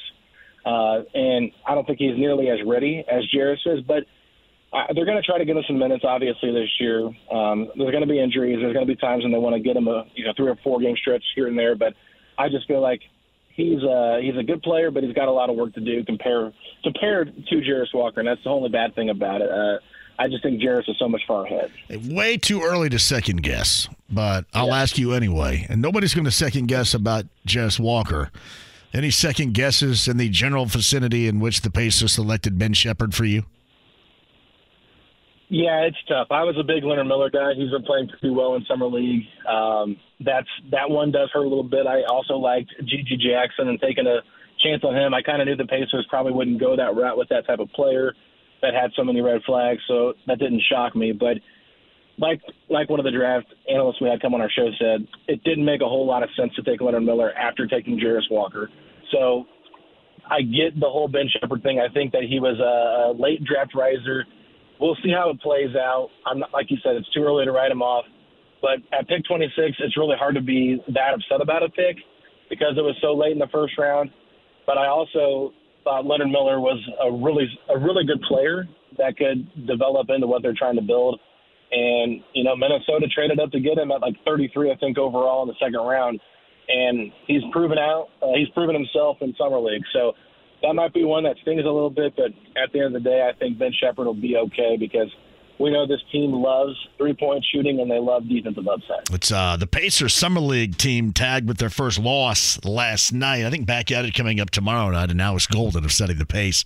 Joins us to talk about that and more on the Andy Moore Automotive Group Hotline. All right, who else maybe sticks out to you? Anybody stake their claim with a higher level of interest that maybe we weren't thinking about going in? I mean, if you look at the three guys that we saw last year play for the Pacers, and then Isaiah Jackson, he's been on the team for 2 years now, I was a little bit concerned with Isaiah Jackson's foul trouble. It's one of those things where, yeah, it's summer league, but he got 14 fouls in 2 games, and I'm thinking to myself, for a third-year guy, the amount of times he jumps to block shots and gets himself out of position is a little bit concerning, but the numbers that he put up were also pretty good in terms of rebounds and points. So if he can just figure out the fouling, I think he'll be a lot better. Nembhard clearly showcased it. I think he was the best player in Summer League for the Pacers so far. I know Jarris Walker's been really impressive, but Nembhard is, to me, just a really good player and showcased that he could at Summer League. But I think he did it all season, too, just kind of showcased that he could be that guy that can run a second unit full-time if that's what they asked him to do this year. But if we're looking at new guys, I definitely think Kimball Brown has played pretty solid coming off of the injury. Guy, I feel like he travels every time he tries to put the ball on the floor and be a creator. But if he's catching and shooting and he's slashing and he's playing defense, then yes, I think that's where he can really thrive. Isaiah Wong, rough first game. The last 2 games have been pretty good. And I think Oscar Tshiebwe, this guy rebounds the basketball, does the dirty work. I think they've got some interesting players that, it might be worth the travel to Noblesville to watch them play this year. I think Tshiebwe going to be able to carve any NBA level spot out. And I'd use it in terms of the Pacers need all the rebounding they can get. But I think what we have seen, and I'm still interested, and there's still room to grow, but I think we have seen the reason why he went undrafted. Have we not to this point? And has been so heralded, collegiately speaking. Yeah. No, I agree with you. I think Oscar is a good college player.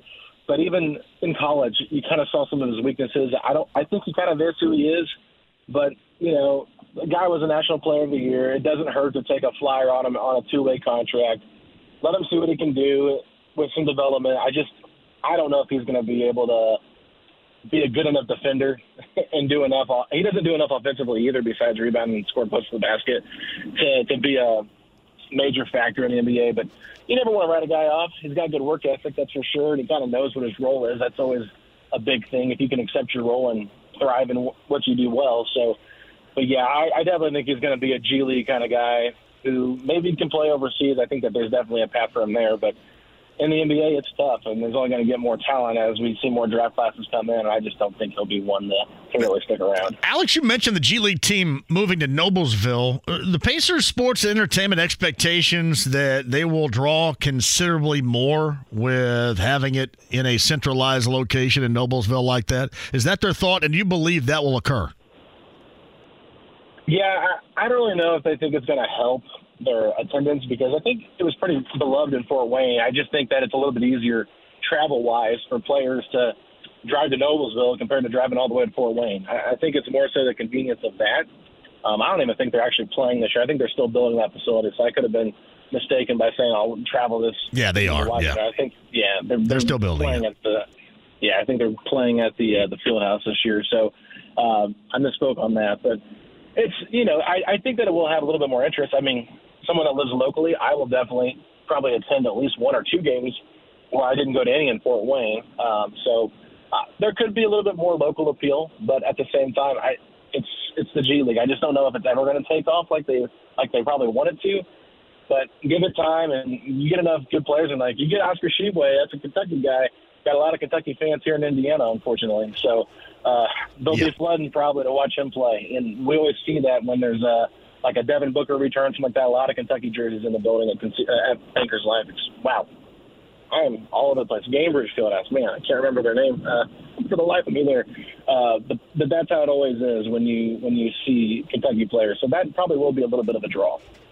It's Alex Golden here of Setting the Pace via the Andy Moore Automotive Group hotline. How much of a belief do you have or have you had regarding the Pacer interest, especially going back to last week when you get a guy like Mark Stein that presents it? And Mark Stein, much like you have, I mean, you were absolutely all over Bruce Brown. You were the first to hit that a couple of weeks ago coming up on Friday. But a guy like Mark Stein who dropped that nugget in regarding Pascal Siakam, were you a believer in a lot of Pacers' interest, or is it just, do you think, them feeling around basically every situation in general that occurs in the NBA like that? Yeah, I think the Pacers were pretty adamant about wanting to make a splashy move this offseason. And, we talked to Derek Schultz about this on our podcast, and, he said that he felt like the Pacers were wanting to hit more of a home run than what they probably did. But what they did this offseason was still good. But, yeah, they didn't make that big splashy move. And I think Pascal instantly raises the floor and the ceiling of what this team can do in the playoffs. I think he's a very good player that fits. And I think the Pacers did call and see what the asking price would be.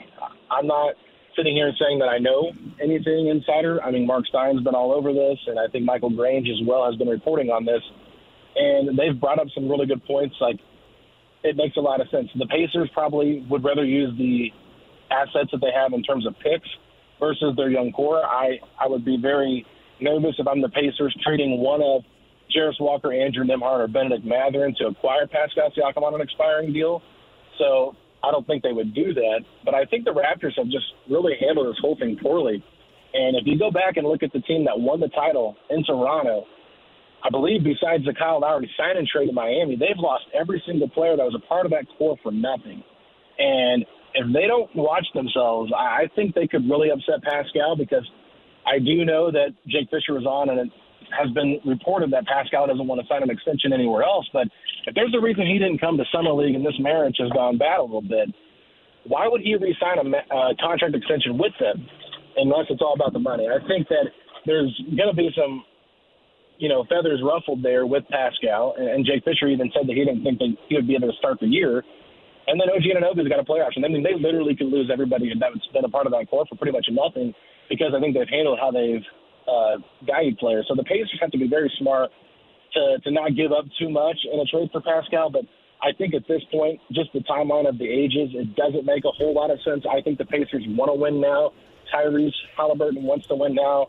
The goal is to make the playoffs. But at the end of the day, you also have to look long-term while you're trying to win now. And if you're going to give up a very valuable asset or possibly multiple assets to get a guy like Pascal, you have to be sure that he's going to be here past this season. And if he's not, then I think it's a no deal, and you just move on and try to find something else. I think they've already got enough talent right now based off the offseason at the forward position by drafting Jarris Walker and then taking a flyer on a guy like Obi Toppin for just 2 second-round picks. Hey, Alex, you mentioned, too, Jake Fischer of Yahoo Sports, their NBA senior writer, was on with me a little bit earlier, and he was the one that has been mentioning recently the Phoenix interest in T.J. McConnell. And I know that the core members of the Pacers were front and center. TJ wasn't. He's not a core. Team-wise, I think he's a core member. I don't know how anybody views him as a core member with that group. So, if he showed up, you would view him as a core member. If he wasn't there, it does make you wonder a little bit more. You think there's anything behind that whatsoever, what he believes is going to be either here or someplace else with him not being there? I don't happen to think that it is, but do you? No, I don't think so. I don't think it matters if you're a part of the core or not if you're there. Like, I'm not trying to be mean, but Jordan Moore was there as well. I don't think he. No, you're right. You're right. Well, I mean, and Obi Toppin hadn't been a part of the core yet. So, I mean, yes, and he was there. So, I saw a lot of people, Alex, alluding to that possibility. Well, T.J. McConnell wasn't there because he knows the inevitable is coming. He's going to be someplace else. He may end up being someplace else, but I don't think that was the reason why he wasn't there. No, and I honestly can't remember if TJ was even there last year. I don't feel like he was, but that's just me going up my memory. I don't know if he always goes out there or not to Las Vegas. So that could be just people trying to read into something that's not really there, which happens all the time, especially on social media. We see speculation after speculation based on something that happens, and TJ's not a social media guy either. But, yeah, I would just say this. I think that if TJ's not going to be here next year, it's probably a mutual agreement between the two, JMV, to move off of him. And I don't think that it's going to be this long, ugly, drag-out thing that some people might think. I don't think he really sees the writing on the wall. I think there's probably an opportunity for him to still be a part of this team if he takes a different role. But if he still feels like he has a lot left to give, I think the Pacers are going to do what's best and try to find a right landing spot for him. And a team like Phoenix would make a ton of sense because you want to take care of your players that you have here that you really value. And so if they do move on, somewhere like a Phoenix makes a ton of sense because he can get playing time and you're giving him a good opportunity to win something. Yeah, they need players. There's no doubt about that, too. The whole Ayton thing makes me laugh still, though. I love it. I love it. You get new ownership in there. You get new head coach in there. Get new basically everything, I guess. But, some players and James Jones. And, you got to deal with Ayton. That's awesome. So if I'm Chad Buchanan and Kevin Pritchard, I say, we were just kind of screwing with stuff right here. I would say that was going to be our move all the time. We just wanted to force the hand of Phoenix, even if it had really no reason to be doing it. I'd say it. Yeah, I mean, that's probably not the greatest business front to come out with. No, that's why I told Chad Buchanan. He kind of half-assed, serious and joking. I said, aren't you glad that you guys were saved by Phoenix matching your offer? And he got a kick out of it. They actually sent me a Miles Turner jersey because I mentioned that to him, which made me laugh too. But it's fun. Well, I will say this: the only benefit they probably got out of doing that Ayton signing was one. Yeah, they kept their cap space free, so they could do the renegotiation with Miles, and I think it also motivated Miles. I think at the end of the day, Miles kind of seeing that probably gave him a little bit of a, one of those things where he's like, I just feel extra motivated now to prove my worth to this team. You guys wanted to move off of me for DeAndre, well, I'm going to show you why that was a bad idea. So I think that it definitely worked in terms of motivating Miles even more if he needed any more motivation. It's Alex Golden setting the pace. His latest conversation, podcast-wise, is with friend of this show, Derek Schultz. All right, man, I appreciate you. You think the Pacers are done right now, or you think they got some moves ahead of them here? Yeah, I don't think it's going to be anything sexy, but I definitely think they still have to kind of figure out the depth chart of this roster a little bit. I'm keeping my eyes very closely attached to George Hill if they decide to bring him back. That's not something they have to make a decision on probably till closer to training camp. So I would just keep an eye on that because 4 centers right now on the roster, that's probably one too many. Who's the odd man out? Is there going to be a trade that makes sense? The McConnell stuff, I can kind of understand why a trade would make sense there, but it's going to be interesting. I think they have to make one more roster move, though, because I think having a veteran like George Hill would be huge for this team. And I think last year they emphasized how important James Johnson and George Hill were to the culture of this locker room. If you let both those guys walk and don't really kind of fill that void, I think that it's not problematic because I think this is a good group of guys, but I also think it just kind of helps build the right team morale that you want. So I'm expecting George Hill to be on the roster by the start of the season. I just don't know how they're going to get there. So Alex Golden setting the pace, latest with Derek Schultz. Alex, I appreciate you, man. Have a great weekend, okay? All right, JMV. Thank you so much. Alex Golden on the Andy Moore Automotive Group hotline. Where in the world can you get 100 ounces of draft beer in a bucket? It's not in Greene County, as many of you will guess, but it's close. That story and more. Chappell, top of the hour. Farm Aid tickets to give away, too. Win them before you're able to buy them. 93.5, 107.5 The Fan. Life is full of things to manage. Your work, your family, your plans, and your treatment. Consider Kesimpta, ofatumumab 20 milligram injection. You can take it yourself from the comfort of home. If you're ready for something different, ask your healthcare provider about Kesimpta and check out the details at kesimpta.com. Brought to you by Novartis Pharmaceuticals Corporation. Welcome back to Dealing Together. First caller? I bought 3 sweaters to get the 4th free. Oh, you got fleeced. Next caller. I traded my old Samsung at AT&T for a new Samsung Galaxy S24 Plus and chose my plan. That's not a bad deal. It is not. Our best smartphone deals. Your choice of plan. Learn how to get the new Samsung Galaxy S24 Plus with Galaxy AI on us with eligible trade-in. AT&T. Connecting changes everything. Offers vary by device. Subject to change. S24 plus 256 gigabyte offer available for a limited time. Terms and restrictions apply. See att.com/Samsung for details.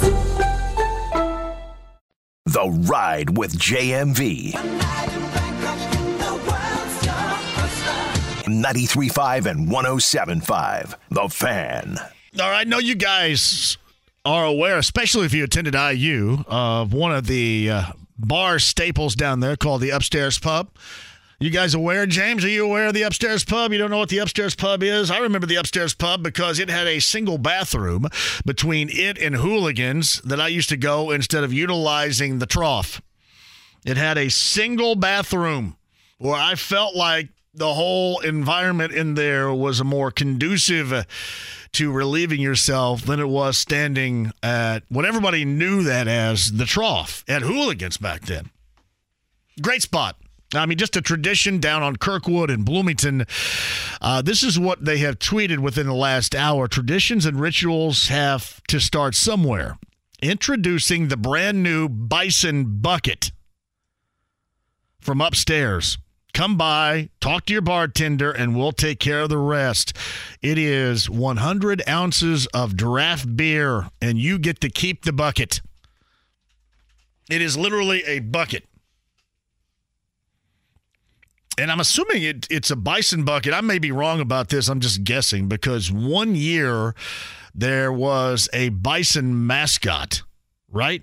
Was it 1 year? Maybe it was more than that. I can't remember if it was the dude that looked like the Nebraska Cornhusker mascot, or if it was 1 year for the Bison. But anything, I think that is where the relation or the connection is right there. 100 ounces of draft beer, you get a bucket, and you get to keep it. I don't even know why they got glasses there. Don't you have to drink that from the bucket? The Bison Bucket, a brand new tradition, evidently, at the upstairs pub. And a lot of you know exactly what I'm talking about. And Matt says, how many days before this goes horribly wrong? Yeah. The Bison Bucket. I'm telling you guys that knew this too, especially when Hooligans was there, then it turned into what was called a BW3 that now is Buffalo Wild Wings. It was the first I knew that was around, and certainly the first one in Kirkwood in Bloomington. It made a transition to then BW3s after Hooligans. But, man, Hooligans was a great spot, but there was always a single bathroom between upstairs and Hooligans. That was always my preference over the dude trough.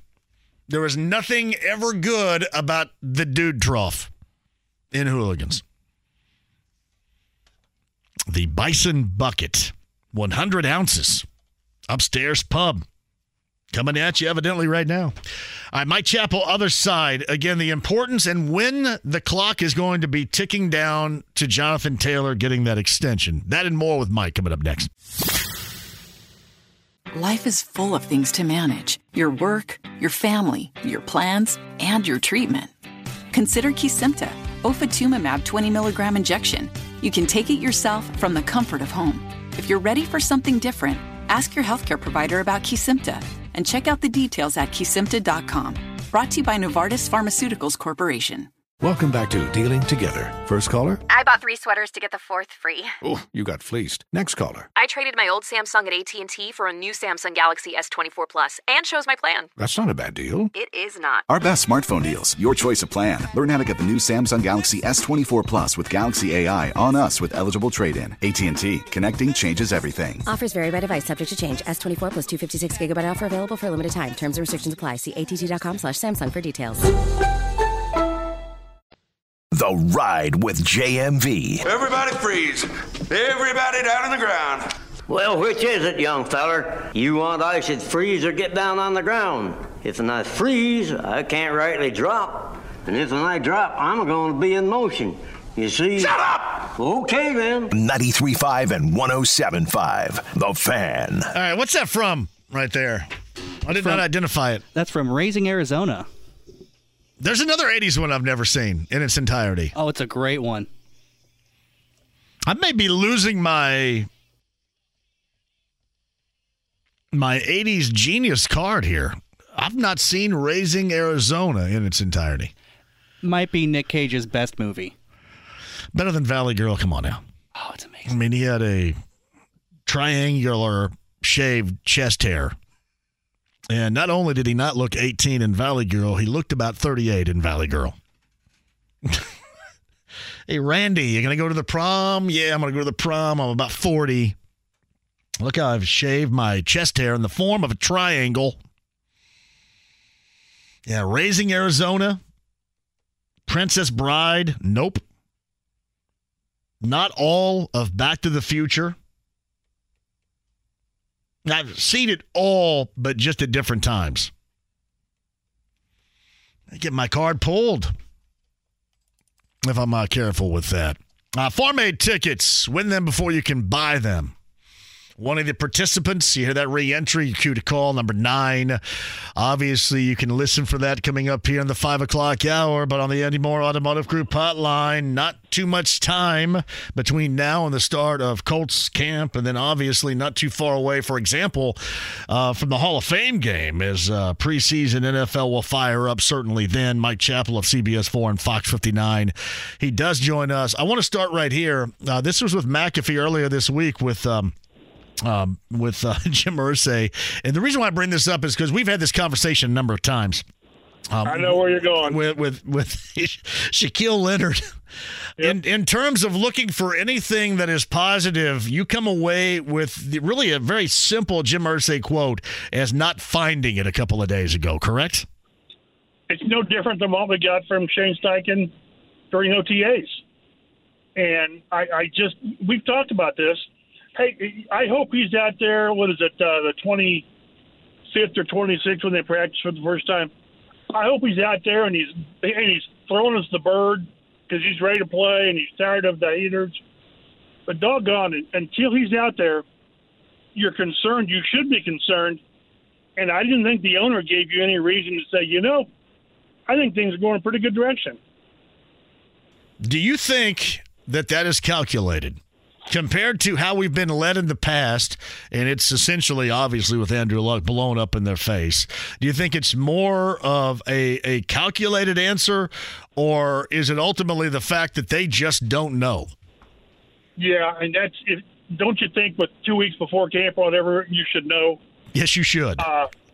And if you know that he's going to be ready because he's doing everything and all this, then that's what you say. You just say, yeah, hey, we're not going to push it, but he's ready to practice, and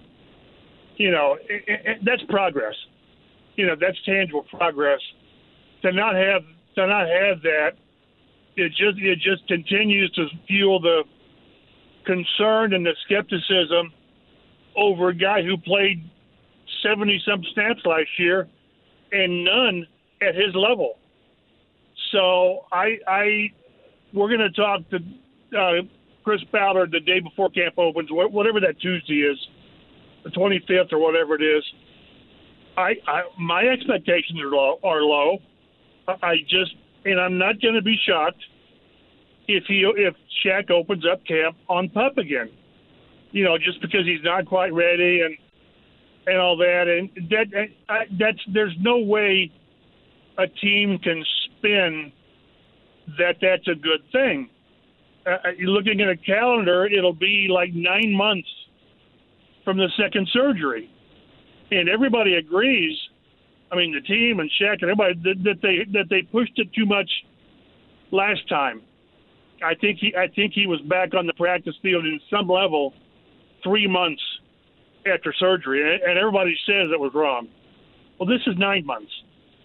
And this isn't like we have a track record of something to compare this with. We don't, and we can't compare it to the last time because it didn't work and it was wrong. So I don't know.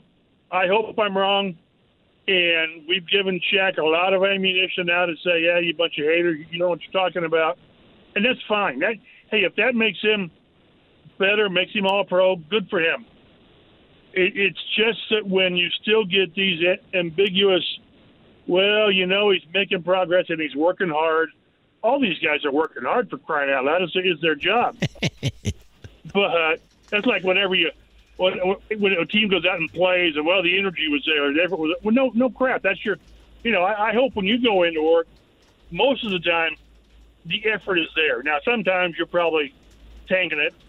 But doggone, I just don't get good vibes because the team isn't providing any.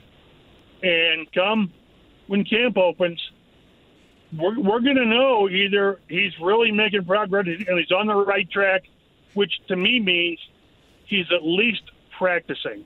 Maybe it's every other day, maybe it's every other drill, but he's practicing. But if he opens up on PUP, why would you expect him to be ready for the season or to be much of a factor early in the season? You shouldn't. No, I agree. I happen to think that we're being told without being told, Mike, if that makes sense. And people are going to point the finger at me for being negative. Oh, you're just always negative. No, I mean, that's just – I don't know how you really read this any other way presently. To me, again, I understand how teams, maybe this one especially, you have been burned in the past by, he's making progress, and we expect him ready for camp and this, that, and the other, and then it doesn't happen, and we say, wait a minute. You said he was going to be ready. So that's why they hedge their bets. This is different. This is just different. I just have to believe that 2 weeks out from camp, they know. They know. They've got a pretty good idea that, yes, he's going to be ready, or no, he needs more time. And that's fine if you need more time. But I just don't know if you need more time after 9 months. I don't know why anyone should anticipate him being much of a factor early in the season. And the longer it goes, we're talking about a guy's career, so it's sort of careful ground. But we're talking football. We're not talking his life and how's he going to be as a dad and all this. We're talking football. And at some point, you have to wonder, can he get back to where he was? The All-Pro and the tackles and the interceptions and the takeaways. And in football terms, you need him to be back because he is that good. But the longer it goes to where you're getting nothing concrete from the team, and we'll really know come Grand Park in a couple of weeks, we'll know by whether he's practicing or not. We'll know what to expect the first part of the year. I really believe that. So Mike Chappell of CBS 4 and Fox 59. He's with us via the Andy Moore Automotive Group hotline. So what do you got in your mind, hard target-wise, for an extension of whatever sort it's going to end up being for running back Jonathan Taylor? What do you got date-wise? That's the good question. And I don't know. I saw something, 3 weeks into camp. I mean, you either agree to term, you can agree to where you need to be or you can't. I saw something where that the Giants with Barkley, it's one side wants to give 13 and one side wants 16. And I'm kind of guessing that's where the Colts and Taylor are. The Colts would love to give him that Nick Chubb 3 years, $36.6 million. And if I'm the team, I'd give him that in a minute. And he's probably wanting closer to the 15, 16 million a year, which that's what he should want. We've said he's their best player. You can argue different guy. I think he's their best player. He might be their most valuable player in terms of helping either Richardson or Minshew not have to do too much too early.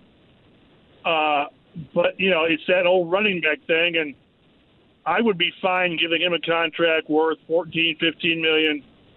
That's really, in real money, a 2-year deal. You can add a couple years to make the numbers look really cool for an agent and all this stuff, but as we've talked, if he plays this year, it's $4 million. Franchise him, it's probably, $12 million next year, and then franchise again, it's $14. So roughly, you're talking $28 million for 3 years, guaranteed. So I don't know. And as we've talked, and I still believe, you get it done because it needs to get done as your best player.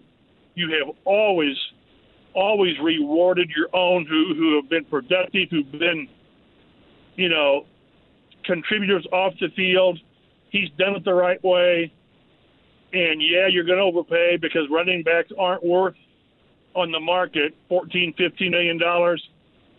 But you always overpay for your own. They overpaid for Shaq. They overpaid for Braden Smith. You overpay for your own. So I just think it makes sense.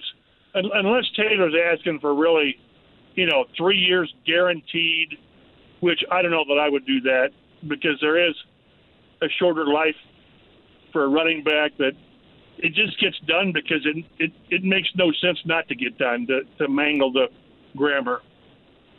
Well, I mean, and to me, I prioritized it. I don't care what anybody says about the overall value of that position around the NFL with the quarterback that you want to start in week number 1, which clearly Jim Irsay does. From that conversation with Pat 2 days ago, it is essential you have Jonathan Taylor as a part of this because the quarterback, this offense, that team needs him. They need that support. But you're going to have him either way. He's not going to sit out because he's under contract. I mean, you're going to. I understand that, but I think you need it longer than just the initial season here.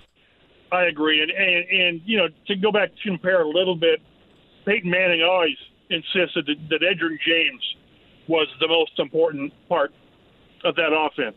Now they had some great pieces around him, so it's different.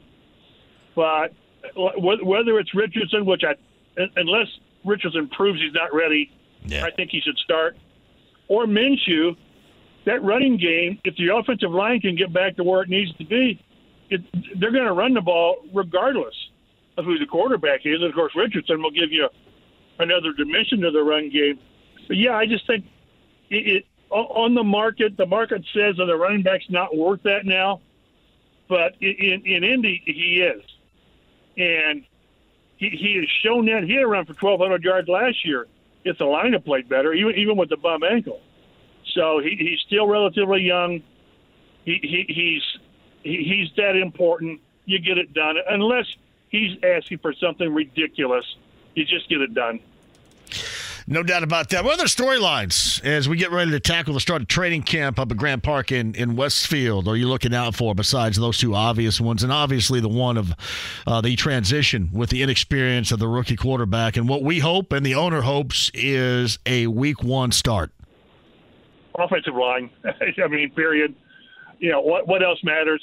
In the non-quarterback category, it's all about the offensive line. Look what it did last year when it played so poorly, certainly early, and then it kind of got better, but by then it didn't matter. And they did virtually nothing to improve the line other than getting a new line coach, which maybe they think that means a ton. But if the offensive line plays okay, nothing great, just plays okay, and is middle of the pack, you hope better, but middle of the pack, the running game will work, protection will be good enough, and the quarterback can function and the running back can function. Jonathan Taylor is good enough that just give him a good line, not top 5, but a good line, and he's gonna win games for you. So, and the problem is we're not going to know, I don't think, the first 2-3 weeks in training camp whether the line's any good or not. Probably not until the Bears come in for those joint workouts. Maybe the first preseason game with Buffalo, I guess it is. But I think if the offensive line works, this team will be competitive and things will work. If it doesn't, I just don't see how I don't see how they're really competitive. And boy, a top 2 or 3 pick in next year's draft would certainly be reachable. I'm trying to know if they do transform back into a much better workable group than they were a year ago. Where are we going to place blame first about last year? Chris Strasser, Matt Ryan, just the entire messed up situation in general? Because, I mean, it seems like a lot, does it not, Mike, to ask for that group that played at that level a year ago to be transformed because of a rookie quarterback and his athleticism and, just some hope mixed in there? Is that a lot to ask? I just don't see how you can read it any other way than the problem was Chris Strasser. I don't know how you read it because they bring the starting group back intact, and a couple of the backups are back. They let a couple guys go, which they should have, but then they had two rookies. So it's like they're telling the new guy, okay, here you go, make this work. And I think that's risky. I would have signed a veteran guy, and there's still, I think, a really good chance that when cuts are made in late August, that there's probably 2 or 3 players that'll make the roster in the 53 that won't be here at the start of camp, because you always find guys, that are better than what you got, although people don't get rid of good offensive linemen. You just don't. So, yeah, I don't know how you say, well, it wasn't Chris Strasser. Well, it was because you brought everybody else back. So, hopefully it works. If it does, I think there are enough pieces, receivers, not good, not great, running back, great, tight ends, good, certainly not great, but young. And then the defense, I don't mean this as a shot at Gus Bradley. I don't care. I don't care about the defense. I just don't. This is all to me about the offense and growing together. And the defense, obviously get out there and be as good as you can be. But all the moves you make and the focus really needs to be, and that's why Jonathan Taylor is so important, and Michael Pittman. We've not even talked about him. Yeah, who's going to be the most disappointed with their extension, you think, in this case? Is it going to be Jonathan Taylor or Michael Pittman Jr., or will both be happy, both be sad? What's going to happen? I don't know. I just can't see them giving Michael Pittman market money for a number 1 receiver. I just don't. I think he's a really good receiver, but I don't think he's a 1. I mean, now last year he had no chance because the offense was so god awful. But I think in Michael Pittman's mind, he wouldn't mind hitting the open market. I think he thinks, and he's probably right, that somebody's going to pay him more in the open market than the Colts will. We've talked about this, how to a great degree Chris Ballard has shown his commitment to the position.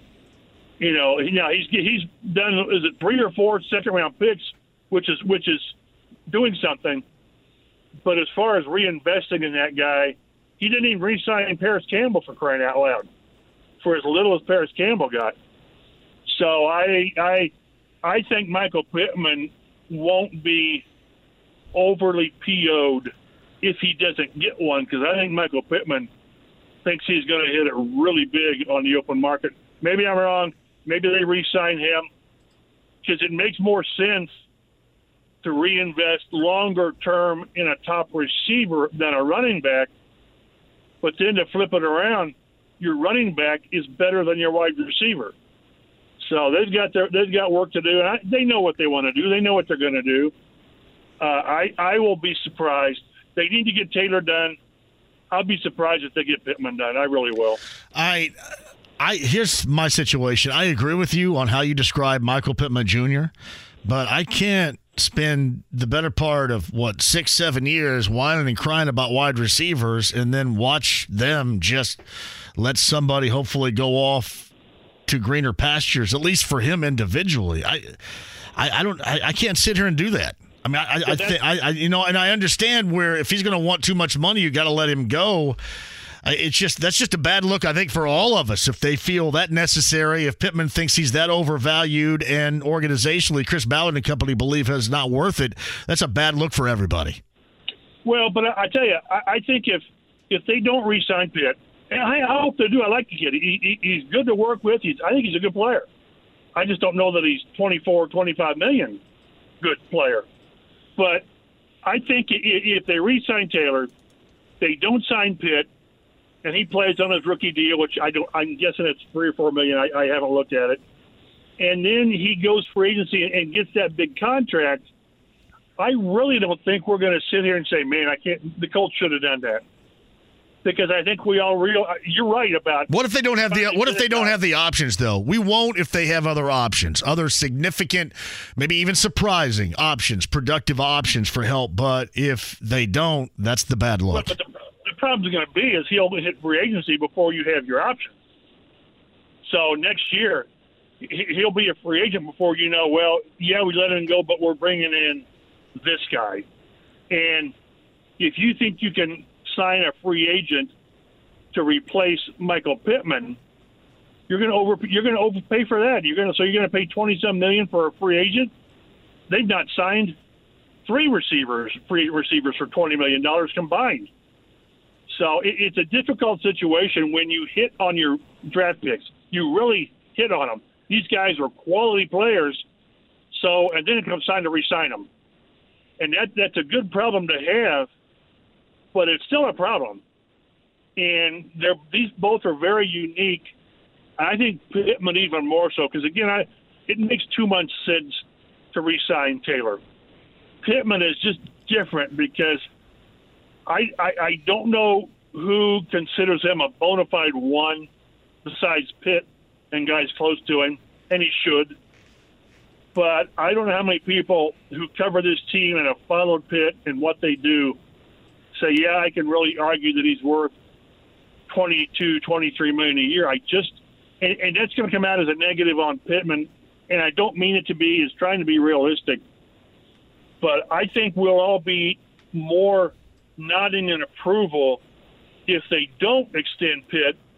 But then, like you said, then you got to replace him because then you got Alec Pierce and Josh Downs and Ashton Doolin again. I mean, and Isaiah McKenzie, maybe. Yeah, who knows? Okay, yeah. I know, you know what I mean. So yeah, I had to mention him. Yeah, he's got experience. So yeah. Right, but again, when you don't re-sign him, it creates the hole of you've got to bring in another guy. You know, maybe their long-term thing is they're looking at Marvin Jr. You know, which is, I'm half joking, but maybe not.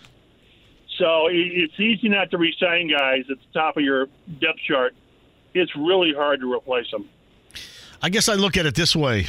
If you're willing to blame the offensive line, which I don't know if that is the tack they're taking, but if you're willing to blame the offensive line woes a year ago, you know, on the quarterback, starting right there, and maybe all the other outside influences that were going on, whatever. But are you equally as willing to blame the lack of so-called creating space, windows, and production from Michael Pittman Jr. on what took place a year ago and blame it on Matt Ryan as everything normally is going to be moving forward? Which one are you more to blame it on?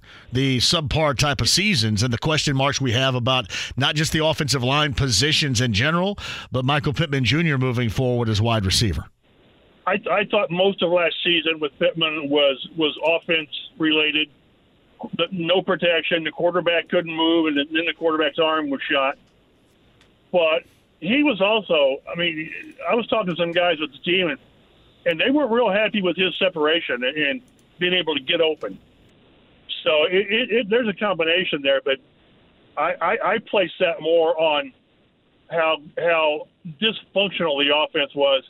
Like I said, it is really, really hard to catch 99 passes and not get 1,000 yards. It really is. They turn that into a dink and dunk, and maybe he could have done more. Probably he could have done more. But I thought the entire receiving corps, the tight ends, were so handicapped by the quarterback / offensive line / offense. So it's to some degree it's really hard to evaluate Michael Pittman last year. It really is. Maybe maybe he comes out this year and has 90 catches for 1,200 yards. I don't know, and 10 touchdowns. But to this point, he's not been able. He's either not shown you or been able to show you what you need to see to say, yeah, this guy deserves 5 years, $90 million, or whatever the math is. So I don't know. It's tough. I'm sure they've had these talks. Shane Steichen's got the new set of eyes on these guys. You know, Chris Ballard really, really likes JT and Pitt and some of these guys. Maybe Shane Steichen says, yeah, I've seen better. Not with Taylor, but with Pitt. So maybe that's one reason that Paris Campbell's not back, is Shane Steichen thought, yeah, he's a good player, but we can replace him easily. And they went out and got McKenzie. So, but and they're going to tell us what they think by their actions. They will, with re-signing Taylor or not, or extending Pittman or not, and all that. And it's going to be so interesting to watch how things develop. And we've not even talked much today about the quarterback situation and how they handle that. So It's going to be a really interesting 13 practices up at Grant Park. All right, really quick in closing here, completely off the page. We haven't heard from him.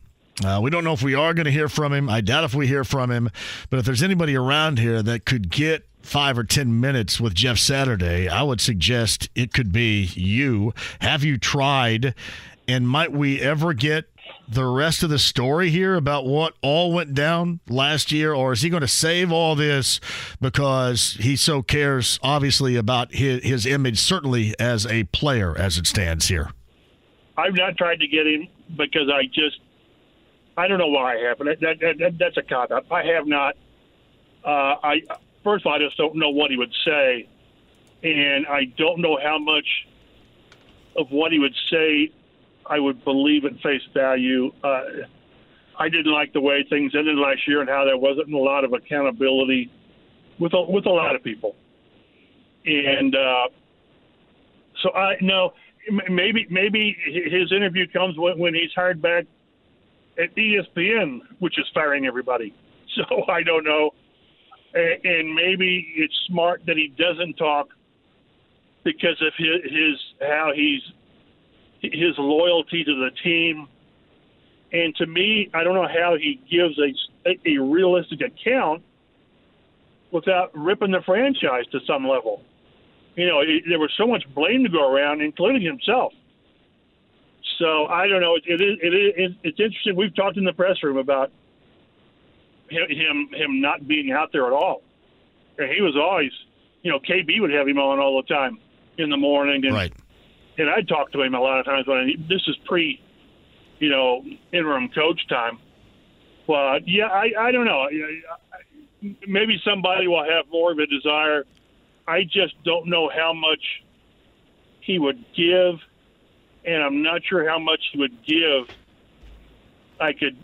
Well, I guarantee you that he would like to tell some people, some of those that put together and then signed the petition, where to go. But at the same time, you believe that he certainly would like to preserve his legacy as a player, Ring of Honor guy right now. So, and he's talked to a few media guys here and let them know that he didn't appreciate how he was a convenient dumping ground for things. But he was the interim coach, for crying out loud. Yeah, it comes with the territory. Yeah. Exactly. So, maybe somebody gets him, but I would need to be able to see both sides and how he accepted his role in what was an absolute circus the last 6 weeks or so. I mean, 33-0 for crying out loud. 33-0. So I don't know, and it'll be interesting to read if someone ever pins him down. So Mike Chappell of CBS 4 and Fox 59 on the Andy Moore Automotive Group hotline as the clock is ticking for the start of Colts camp. And Mike, as always, every Thursday right here. I appreciate you. Have a great weekend. I'll catch you next week. All right, quick break. We'll come back. Farm Aid tickets to give away to Final Less Than 30 right here on a Thursday. 93.5, 107.5, The Fan. Life is full of things to manage. Your work, your family, your plans, and your treatment. Consider Kesimpta, ofatumumab 20 milligram injection. You can take it yourself from the comfort of home. If you're ready for something different, ask your healthcare provider about Kesimpta and check out the details at kesimpta.com. Brought to you by Novartis Pharmaceuticals Corporation.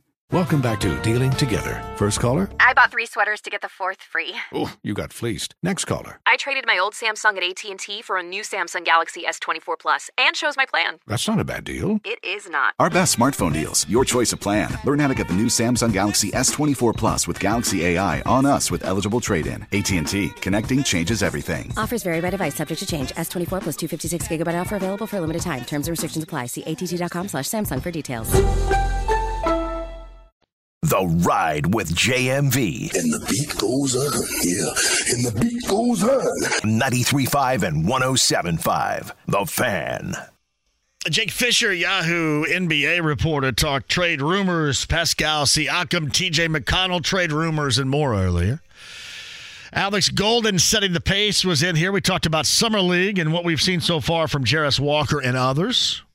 Pacers back at it tomorrow night in Vegas. Kyle Neddenriep of the Star earlier. We are on the verge, not too far away now from starting the high school football season. That and the cannon catching story of moving on to be a part of Overtime Elite down in Atlanta. Kyle Neddenriep and Mike Chappell. Yeah, various Colts items here before the start of training camp.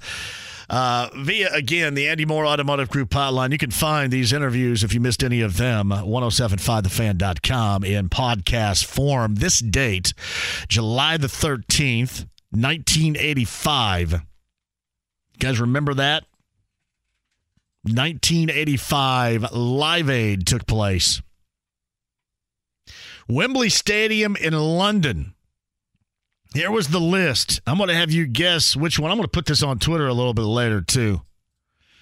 Which one would you rather see? Wembley Stadium in London. Adam Ant, Boomtown Rats. David Bowie, Phil Collins. Elvis Costello, Dire Straits. Brian Ferry, Elton John. Howard Jones, Nick Kershaw. Alison Moyet, Queen. Of course, Queen was probably the most noted performance out of both locations. Sade, Spandau Ballet, Status Quo, Style Council, Sting, U2, Ultravox, Paul Young, Wham, and The Who.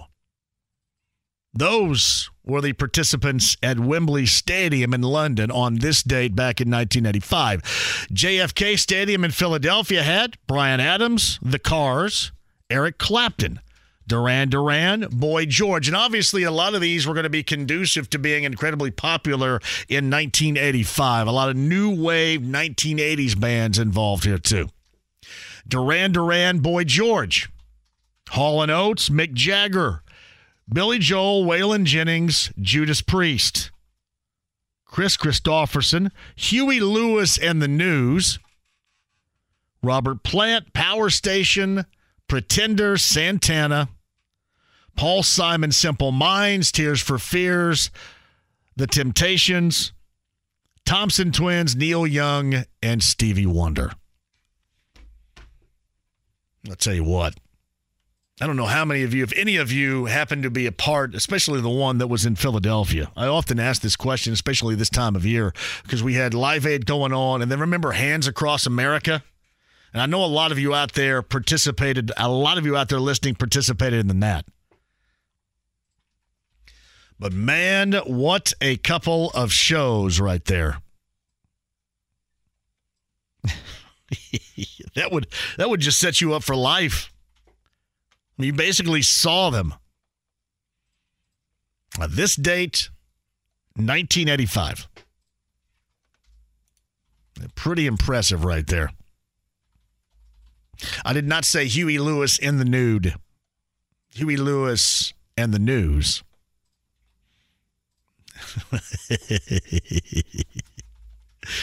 It's great.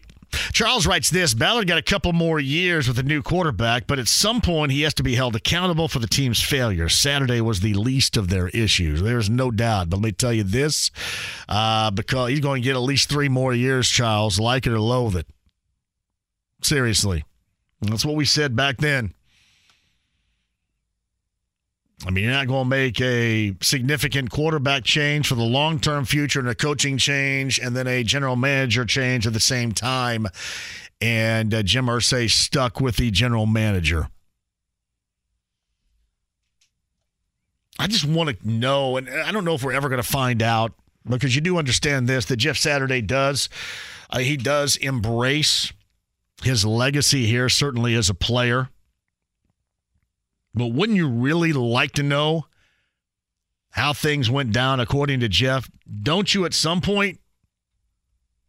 Don't you find out?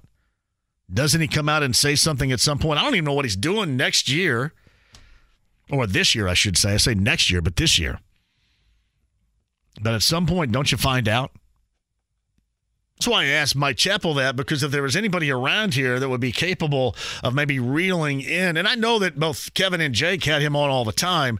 Now, twofold here. I mean, that was a paid thing every single morning, and I don't know if he'd want to do something radio-wise.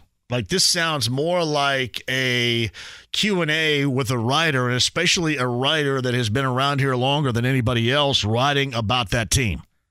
So that's why I brought up the thought with Mike. I would love to know. I just don't think, as I mentioned to Mike Chappell, I don't know if you're ever going to get, this is very Paul Harvey of me here, the rest of the story. Because, again, preservation of certainly the playing image and obviously how he feels, even with the circumstances and how they prevailed about Jim Irsay. And assuming that that hasn't changed. You know, again, maybe it has, but I'm assuming that it hasn't changed. Podcast of that conversation, especially the end of it with Mike Chappell at 1075thefan.com. You know, I mentioned that incredible concert in 85, Live Aid, both in London and Philadelphia. Farm Aid, which began, I believe, as well in 1985. Did it not in Champaign, Illinois in 1985? Farm Aid is coming to Central Indiana, coming up in September, in fact, at Ruoff Home Mortgage Music Center. Tickets go on sale coming up on Saturday. I've got a chance for you coming up before the end of the show to win them before you can buy them. Farm Aid, featuring Neil Young, John Mellencamp, Dave Matthews and Tim Reynolds, Willie Nelson, and more.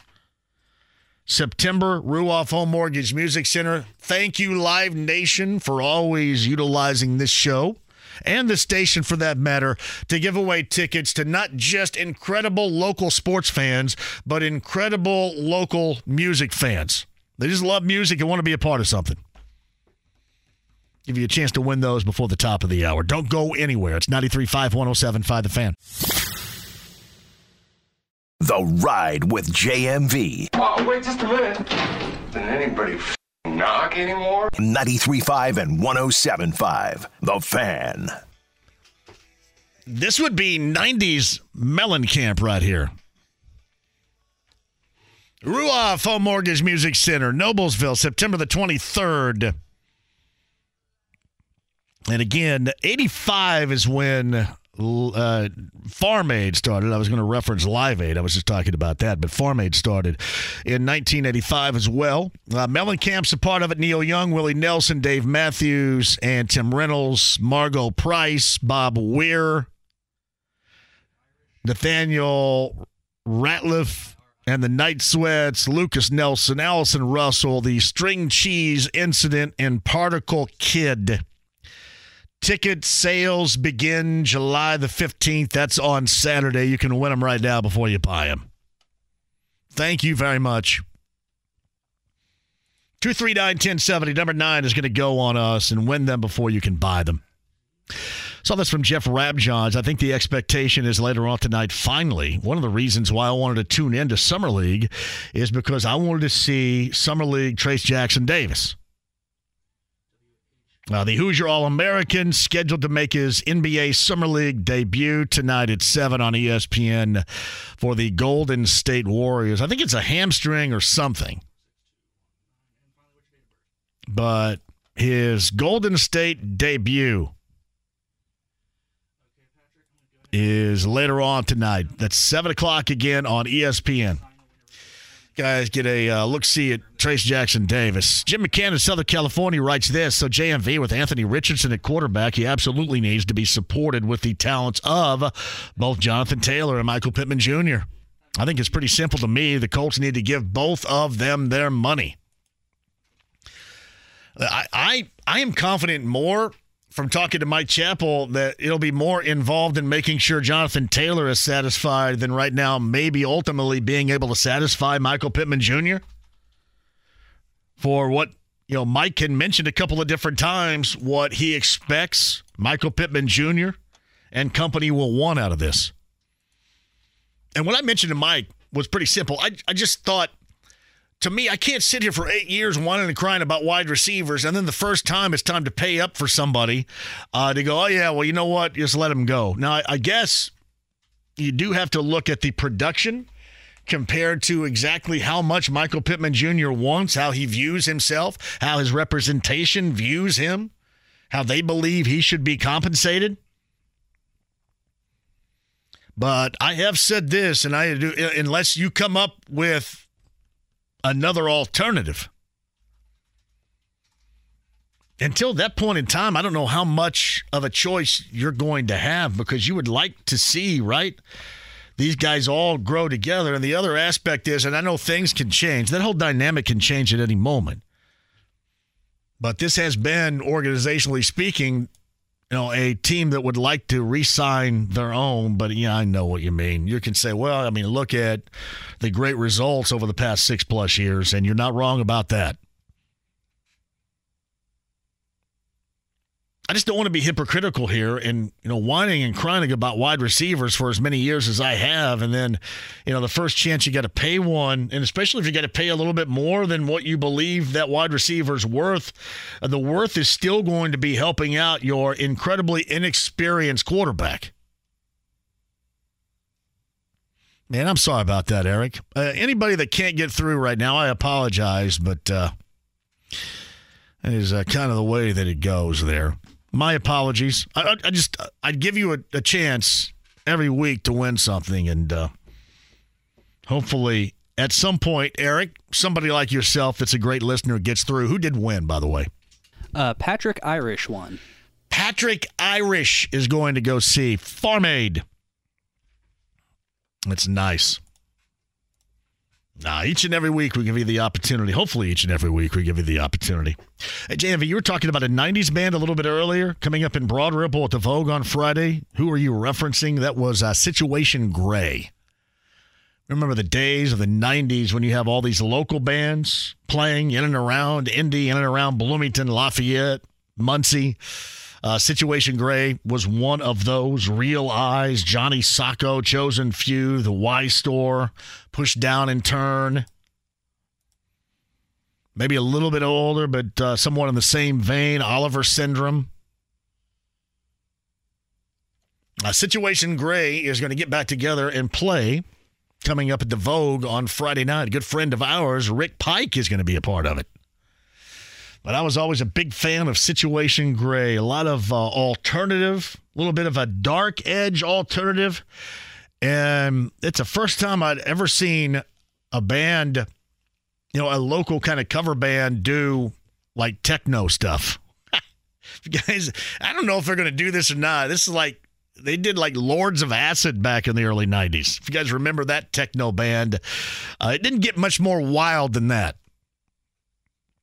But Situation Grey gets back together tomorrow night on the stage at the Vogue, and I promise you that will be a great time. The other thing that's going on here downtown is with Indiana Black Expo going on, firing up this weekend. I think they have that free concert for you, which features just an all-time great, the OJs.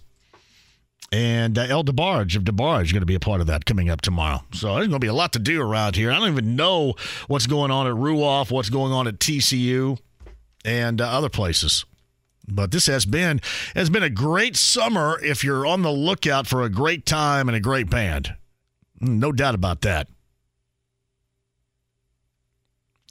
Yeah, hopefully if you tried to get in and you did not for Farm Aid, at some point for something that you like, you do get through.